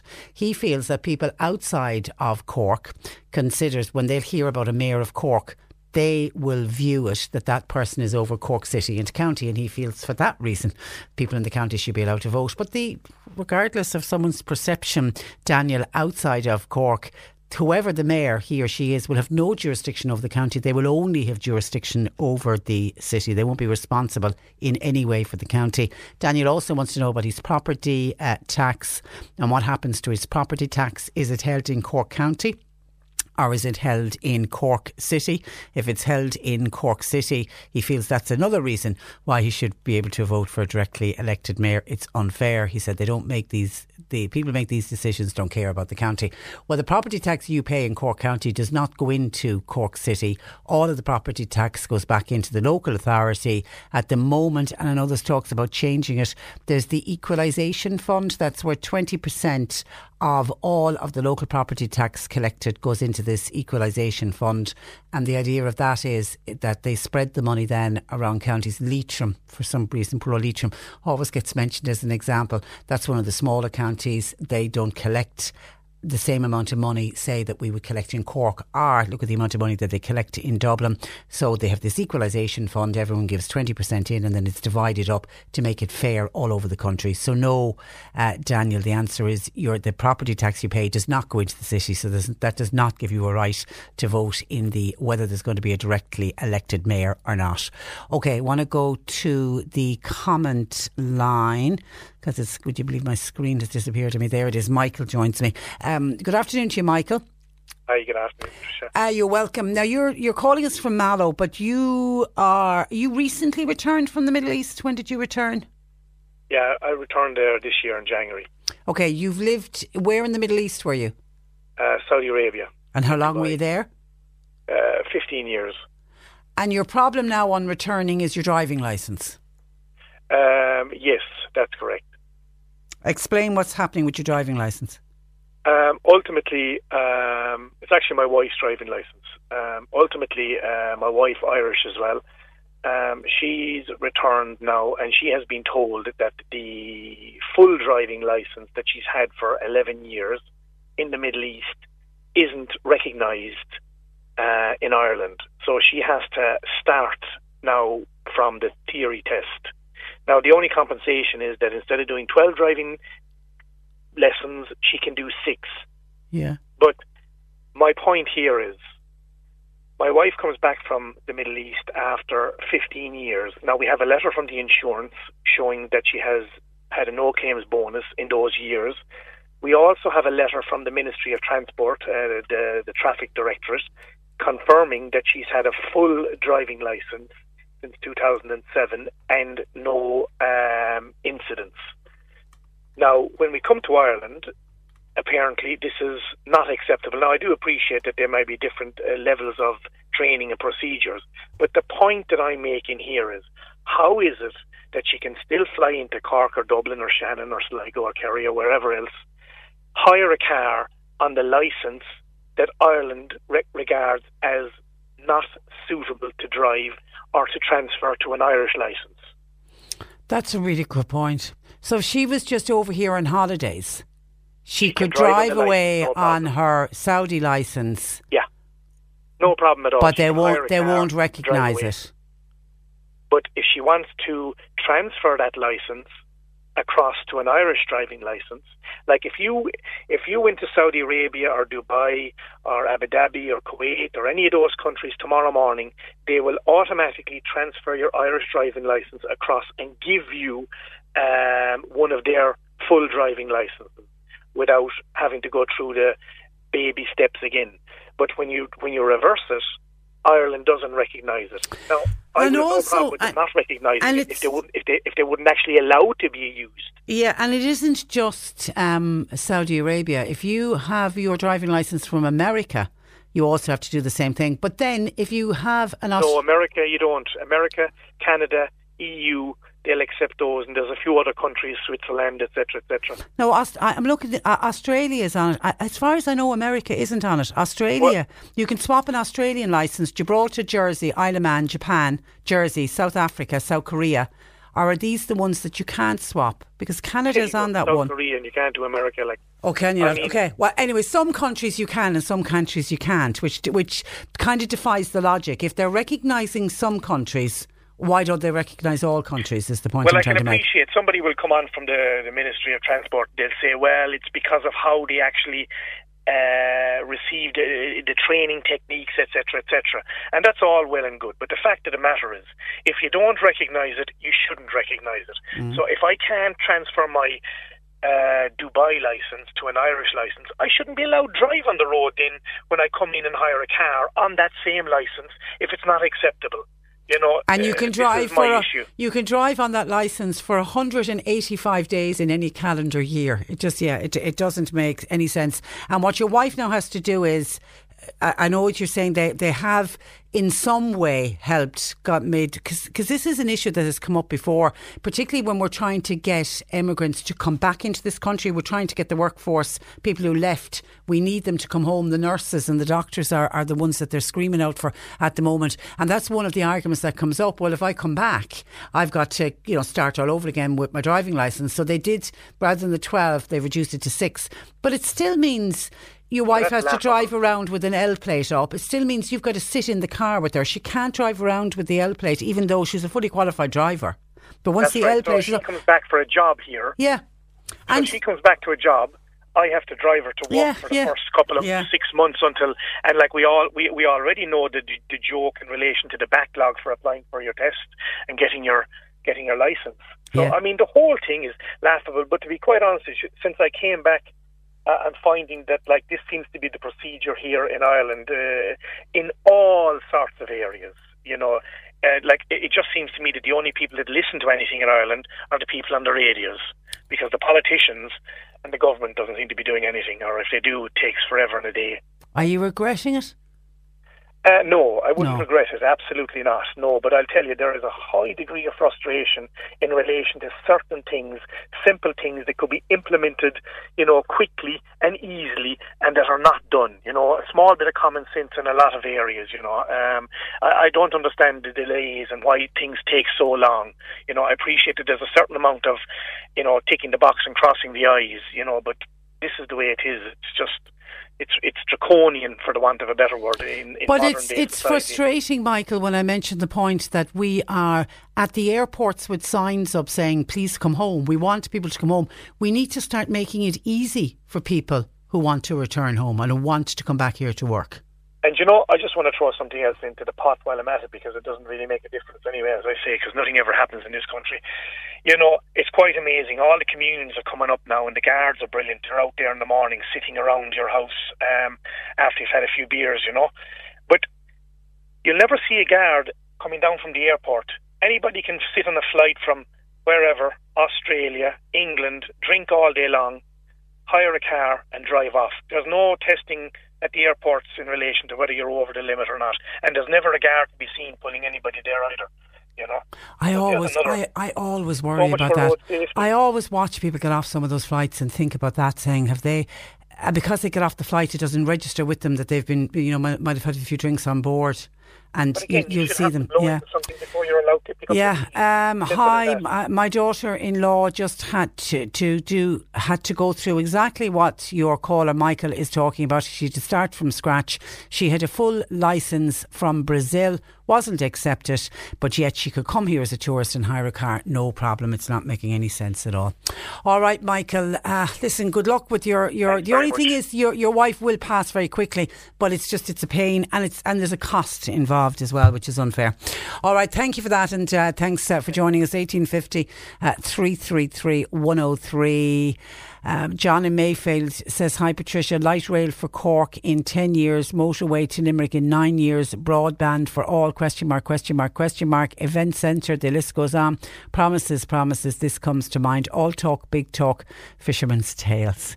That's John from Mayfield, who is very much agreeing with Kathleen, who contacted us from Cork City, saying all these promises, could there be anything at all to do with the fact that there is an election just around the corner? And Patricia, this is a bad country, says the texter, to be old or sick. You're grand when you're working.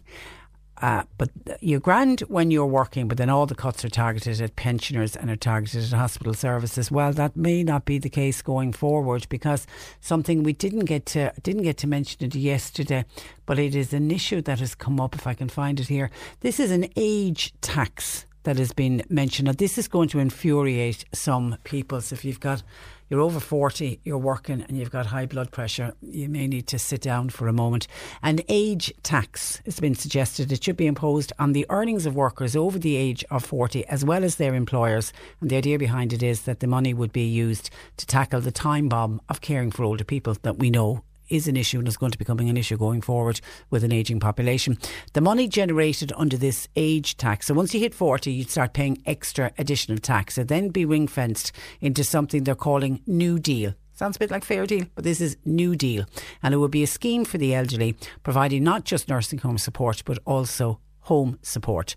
It is a radical proposal, and it has been viewed in a new discussion report from Sage Advocacy. Now, Sage Advocacy, with a group that was set up 5 years ago, they promote, protect and defend the rights and dignity of vulnerable adults, older people and patients. So they're planning for the future, and they're saying this is a way to do it.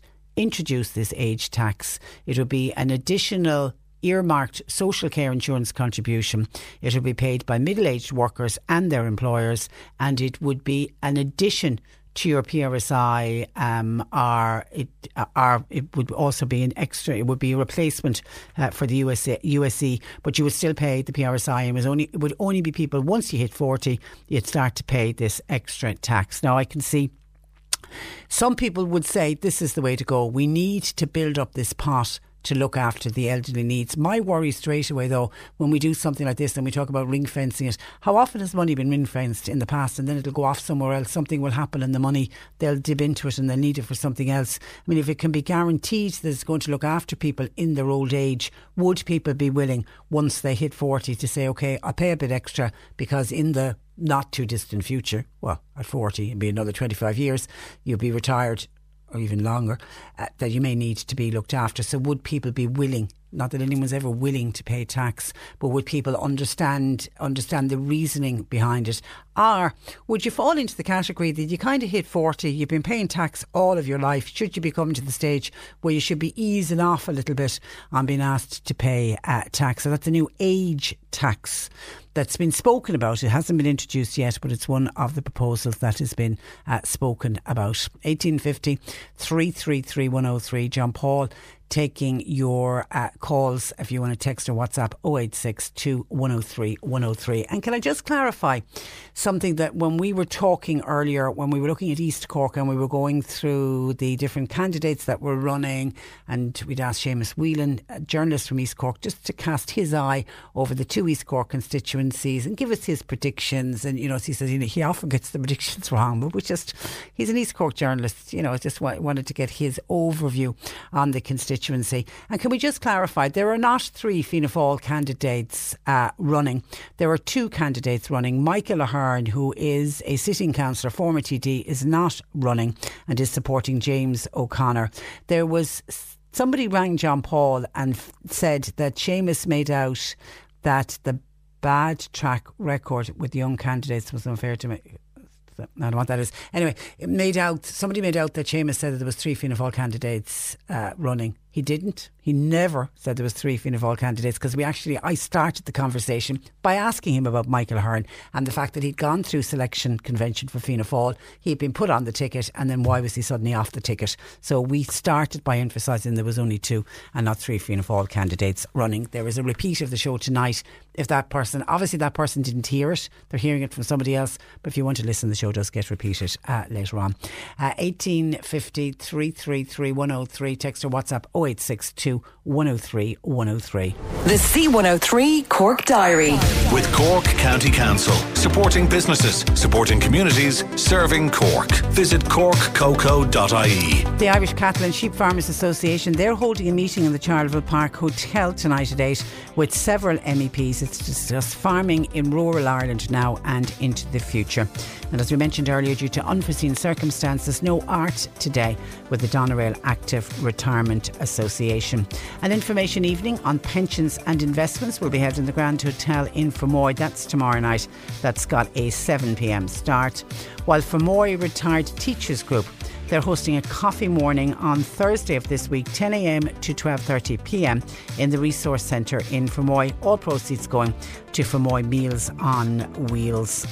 And the Middleton Arts Festival, that's beginning on this Friday with a special country market from 9 a.m. in Market Green and great events running all weekend. All weekend events are listed on middletonartsfestival.com. This is the Cork Today replay on C103. Now, this week's Eurovision will be the 64th edition of the song contest, taking place this year in Tel Aviv, following Israel's victory in Lisbon last May. Our man on the ground is LA-based TV producer Dave Cargill, who joins me to preview this year's event. Good morning to you, Dave. Good morning, Patricia. How are you there? I'm very good. And there's just to let listeners know, there's a very slight delay on the line, but it isn't bad. Let's get the controversy out of the way first. There has been calls on countries to boycott the contest in order to show solidarity with Palestine. Are all countries expected to participate? Yes, all of the countries will be participating. There's 41 who are here at the Eurovision. The European Broadcasting Union worked very hard to try to remove all politics from music. The original intention of the Eurovision Song Contest was after World War II to embrace everybody's differences through music. And that's never been more appropriate than today, where, yes, there have been calls for boycotts, especially from some other writers and performers, as well as, of course, political groups. But all 41 countries are going ahead. One or two of the countries' performers have made statements, but they say that these are statements that aren't going to be brought to the stage when they perform. OK, and has there been any protests, or are there expected to be any protests? It'll be very interesting. Security, as you can imagine, here is very, very tight. We have a lot of fans, as well as various different delegations who are here attending. So there are expected to be some form of protest towards the grand final.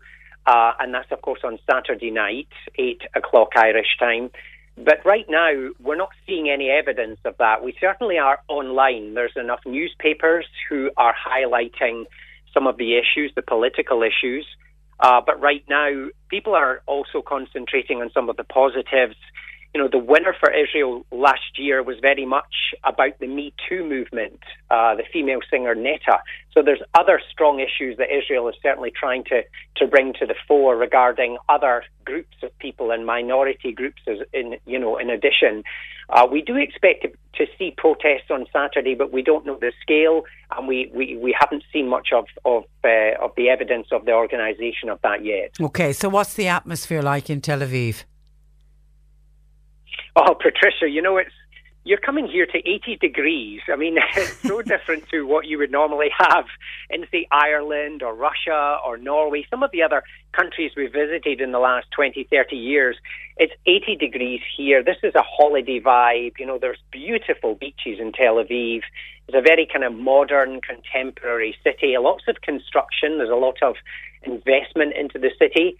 Most of the hotels that the fans and delegates are staying at are literally on stretches of golden beaches, and we're all walking around in shorts and flip-flops, which is very unusual for us. So there really is a good, strong atmosphere. The facilities here at the arena, it's the Expo Arena, are very good. 7,500 people will be watching each of the performances. As I say, there are two semi-finals, one tonight, then one on Thursday that features Ireland, and then we have the grand final on Saturday. And really, it's a super atmosphere. I have to say, it's very friendly. Israel is embracing the Eurovision. It doesn't host many international events, so it really has taken great strengths to try to be as inclusive as possible and set up a large Eurovision village for Israelis to attend, and all the performers are singing there live, as well as parks of celebration. And they have what's called a white party coming up this week that's normally in the summer, that they brought forward or to this week to try to give a party atmosphere. So it's very much celebration. There's buntings and flags and Eurovision on billboards everywhere. So it's a great atmosphere. OK, and as you mentioned, Ireland, we're not taking part in the semi-final until Thursday night. Young Sarah McTiernan with her song 22. How has it been received so far, Dave, in Tel Aviv? Yes, that's a very good question. I think, let's go to last year, first of all. I think Ireland did a great job in taking Ryan O'Shaughnessy's song that to me felt like a radio song and translate that to the stage and make it visually compelling. And I think what the secret there, not only was it a great song and he performed it well, but there was a small dance routine, a choreographed dance routine with a story, and everybody could follow along. And I think that Ireland is trying to do the very same thing with Sarah's song this year. What they've decided to do, first of all, I think a bit of a disappointing music video where Sarah really was on a windy day with a scarf blowing in her face, and it was stunning scenery, but it didn't really have a strong story. Well, I have to say, I think the Irish team have really done a very good job at taking the lyrics of this song, which is 22, and it really is about Sarah's first kiss, the kiss she always remembers, happening at a house where the door number was 22, and reflecting on that. And I think what they've done is taken that story and translated it to the stage to a performance that we can all follow along with. And I think they've done that very well. So it's going to be very different to what people have seen on the video. It's a 1950s cafe scene. It's a themed scene. She's dressed in this really super dress. It's a tight leather dress, purple, with two backing singers that will dance with her. They're in pink. And behind her is a 1950s kind of diner where there's a table and chairs that they all start singing at, with really striking LEDs behind her in this 50s scene. And she sings the lyrics to the song. They move away from the table. They walk forward. They have a dance routine. And even at one point, some of the props, I think, are good. They've got these milkshakes that they're all using as props. So I've got to say, RTE, I think, have done a very good job in trying to bring what I think is also a radio song to the audience in a visual presentation that's impactful. Well done. The challenge, Patricia, is your number two to sing, which I think is a real challenge. Yeah, it is. It absolutely is, because people have forgotten the song by the time you go to vote. Okay, tonight is the first semi-final. Anything in particular we should be looking out for tonight, Dave? Oh, tonight there's a little everything. Tonight there's some super songs I think that will do very well and they will qualify. Cyprus will be the first song that you'll see. In Cyprus were the runners-up last year, and they've come back with a very similar song that they're hoping, with this Mediterranean vibe, can do well. You've even got Bondage from Iceland and Pop from Belarus, so a bit of everything. Okay. All right, and how many, 10 is it go forward from tonight? Yes, you've 17 participating and 10 go forward from tonight. And then on Thursday, Ireland is in a slightly longer semi. There's 18 there. And again, 10 go forward. So these 20 will join 6 who've already qualified. And that's what we call the big 5 countries, the biggest contributors: Spain, UK, Italy, France, Germany, and then the host, Israel. So 26 on Saturday. Okay, and we're going to talk to you again on Thursday. Dave, in the meantime, enjoy your Eurovision week in Tel Aviv, and thanks a million for taking time out to talk to us today. Thanks so much, and we'll speak on Thursday. Bye-bye. That's Dave Cargill, who is an LA-based TV producer. 1850 333 103, lines open. Rod Stewart is ready to rock Cork on May 25th. And C103 is celebrating with a massive cash giveaway. Win €3,000 with the Rod Stewart 3K Triple Play. Stay listening for these 3 songs. Song 1. Song 2.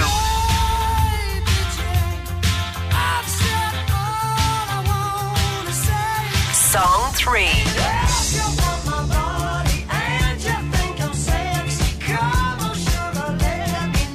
When we play them uninterrupted and in that order, be caller 103 to win €3,000. Remember our number: 1850 333 103. The Rod Stewart 3K Triple Play. Only on C103. Cork today on C103. Text or WhatsApp Patricia with your comment. 0862 103 103. And Joe Heffernan joins us on this Tuesday afternoon. Good afternoon to you, Joe. Good afternoon, And Patricia. we are continuing to to discuss anxiety, but we're going to focus on teens and anxiety and looking at it from a parent's point of view, because it must be a dreadful worry for parents when they discover that their son or daughter is suffering with anxiety. Yeah, or even if it's not identified there and then as anxiety, it's like changes in, the child, the teenager.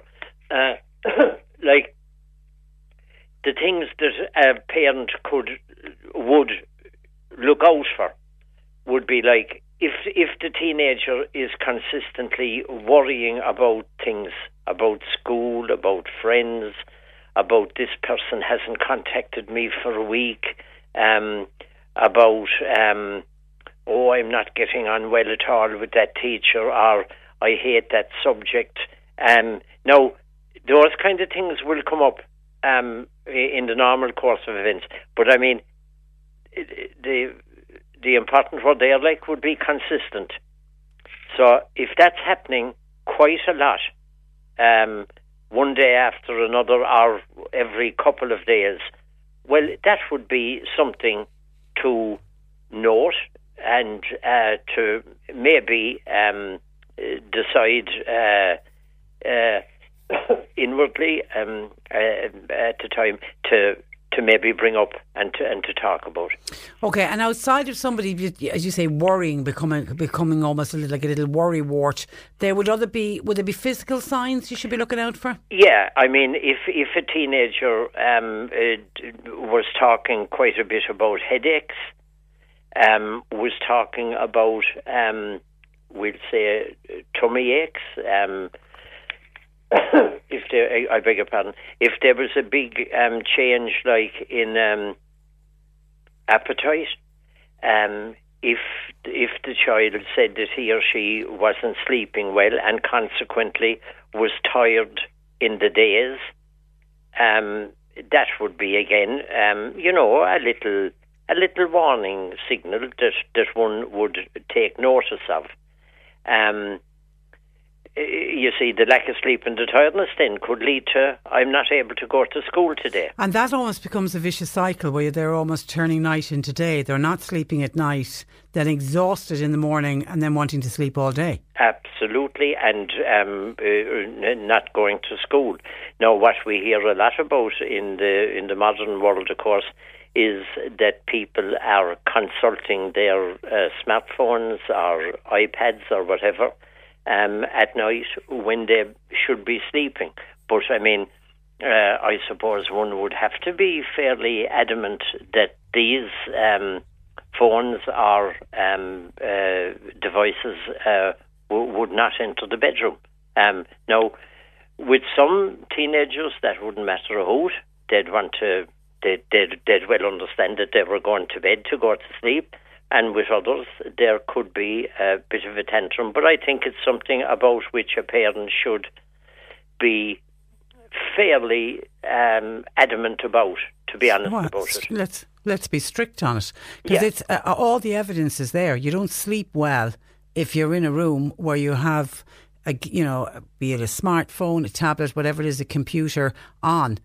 And as you say, once it's in the room, even if you're not looking at it, it's something will happen. I'll just have a quick look. If you wake at 2 a.m, I'll just go online for 5 minutes. Yeah. Whereas if the temptation isn't there, you're not going to do it. No. So parents just need to be strict about it and have the rule that you don't go to bed with your smartphone. Absolutely. That's kind of a given. That's as they say, that's a house rule. But I mean, if I heard my phone, which I wouldn't because it's on silent and it's the other side of the house at night, but if I did hear a beep that there was a text after coming in or something, I'd be very, very, very tempted to check it out and to see what is it. I suppose that's just human nature, but with me, anyway, it's in the kitchen, it's charging, and it's on silent. And so no fear from that source anyway. Get the temptation out of the way. And if a young person is suffering with anxiety, I'm assuming their self-esteem gets hugely affected. The self-esteem would be way down. They'd be critical of themselves. They would be doubting themselves. They would be ambivalent about what they want to do. Do I want to choose that subject? No, I mean, a bit of angst about what subjects I'll choose after the juniors or not. I mean, what could be more normal? But what I mean is to be ruminating day after day and worrying about, like, will I give that one up or will I do that one? And if it becomes OTT, if it becomes really over the top, well, then it could well be, it's a definite sign that the person is troubled. And it could be one of the little look out for signs about anxiety, doubting oneself. We'll say that there's an invite to a friend's birthday or something in that line, or some social event or something that, is on, and the person that you normally would expect would be gung-ho to attend, to go to this event, and he or she is saying, I don't know, I don't think so. No, I just don't feel like it. In that instance now, there'd be a clear opportunity to sit down and say, what's up, like?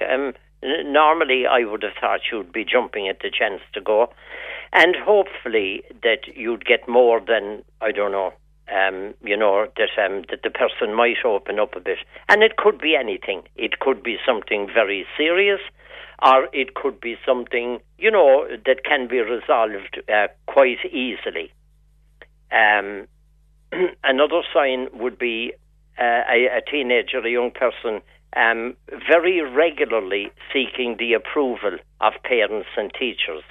And that would tie in with what you said there about the low self-esteem. And self-doubt. Yeah. And the constant needs validation to be told you are good enough. Yes, it is okay. Because it also ties in with somebody constantly checking and rechecking homework. Yeah. Yeah, and that's looking for the approval when they get to school that they've done everything correct. Absolutely, and scared about getting something wrong, and that could. No, it wouldn't normally, but it could lead to, I don't want to go into school at all, because the teenager could have doubts about that the work is either not done or not done to the teenager's satisfaction, that they're doubting themselves, as you say, and they're thinking, oh God, that's not good enough, that no, I didn't really know what I was doing, or I don't know that thing for tomorrow. And I suppose when you think about it like that, in any situation where you have doubts like that, as adults, we'd be kind of thinking, you know what, I'd prefer not to go. I'm that bit uptight about it. I'm that bit worried about it. And the thing is like that, when we do go, as we all know, we can often come home saying, you know what, that wasn't too bad. That was actually enjoyable, The thought of it was worse than it actually was.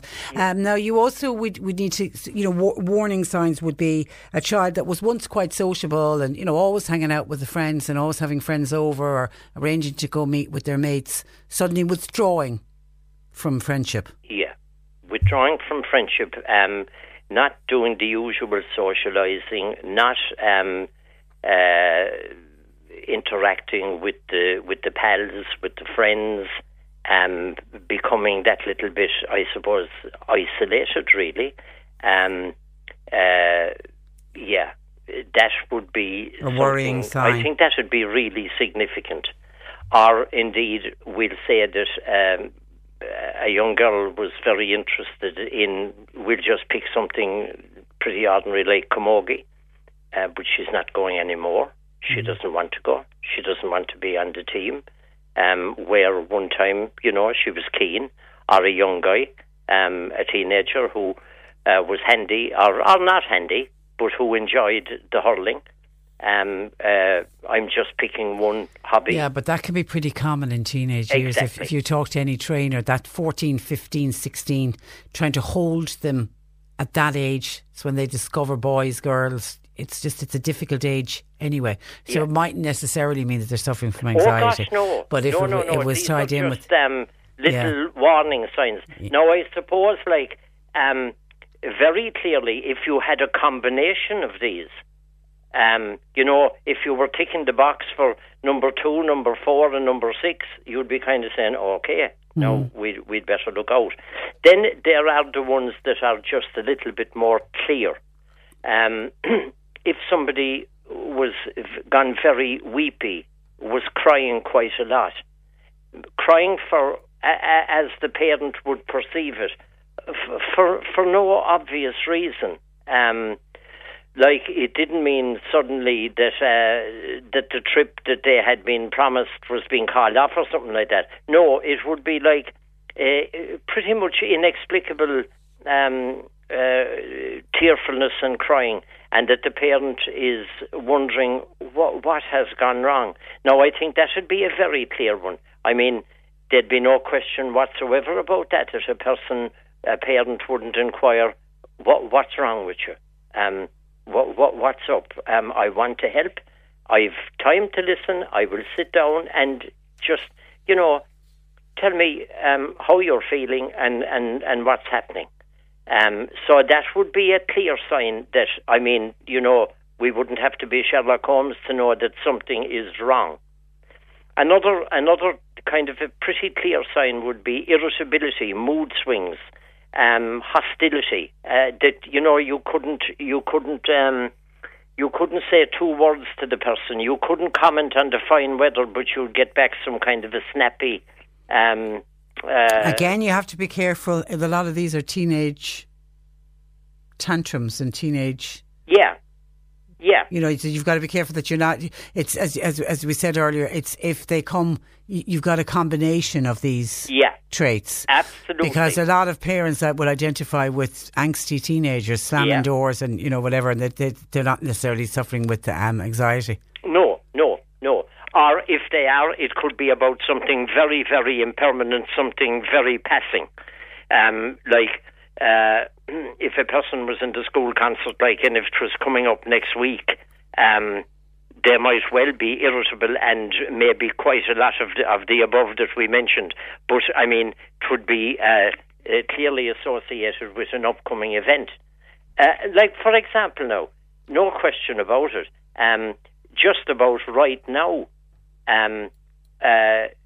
coming up to the exams of the junior cert and the leaving cert, you're going to have an awful lot of anxiety, but it's, you know, there's a reason for it. Very identifiable. And then the big worry, I suppose, for all parents listening is the fear that their son or daughter might start experimenting with drugs and or alcohol. Yeah.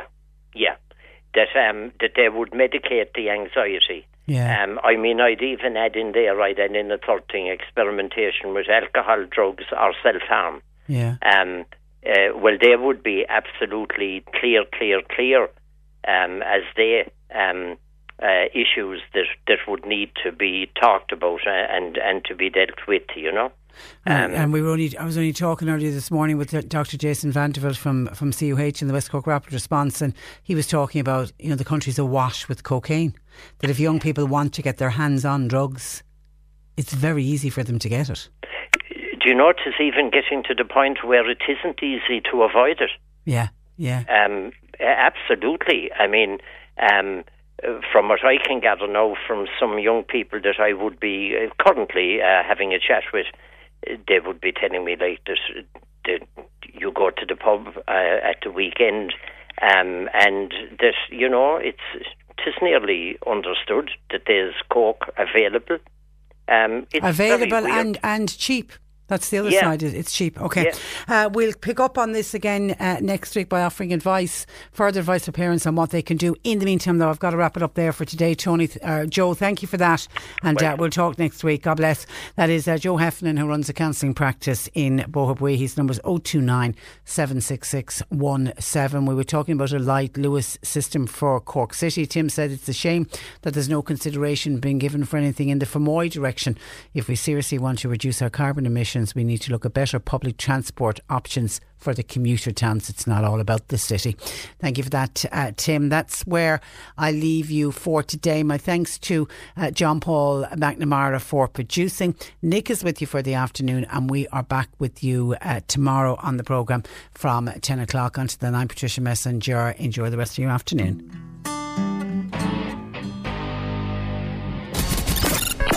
This summer, thousands of people will love this feeling. You can experience it too. C103 invites you to run the Irish Examiner Cork City Marathon, Sunday, June 2nd. Whatever your fitness, whatever your goal, whatever your reason, we want you to hit the streets. Join a relay team or go solo in the half or full marathon. Register now at corkcitymarathon.ie. corkcitymarathon.ie. The Irish Examiner Cork City Marathon, Sunday, June 2nd. With C103. Hi, I'm Daniel, founder of Pretty Litter. Cats and cat owners deserve better than any old-fashioned litter. That's why I teamed up with scientists and veterinarians to create Pretty Litter. Its innovative crystal formula has superior odor control and weighs up to 80% less than clay litter. Pretty Litter even monitors health by changing colors to help detect early signs of potential illness. It's the world's smartest kitty litter. Go to prettylitter.com and use code ACAST for 20% off your first order and a free cat toy. Terms and conditions apply. See site for details.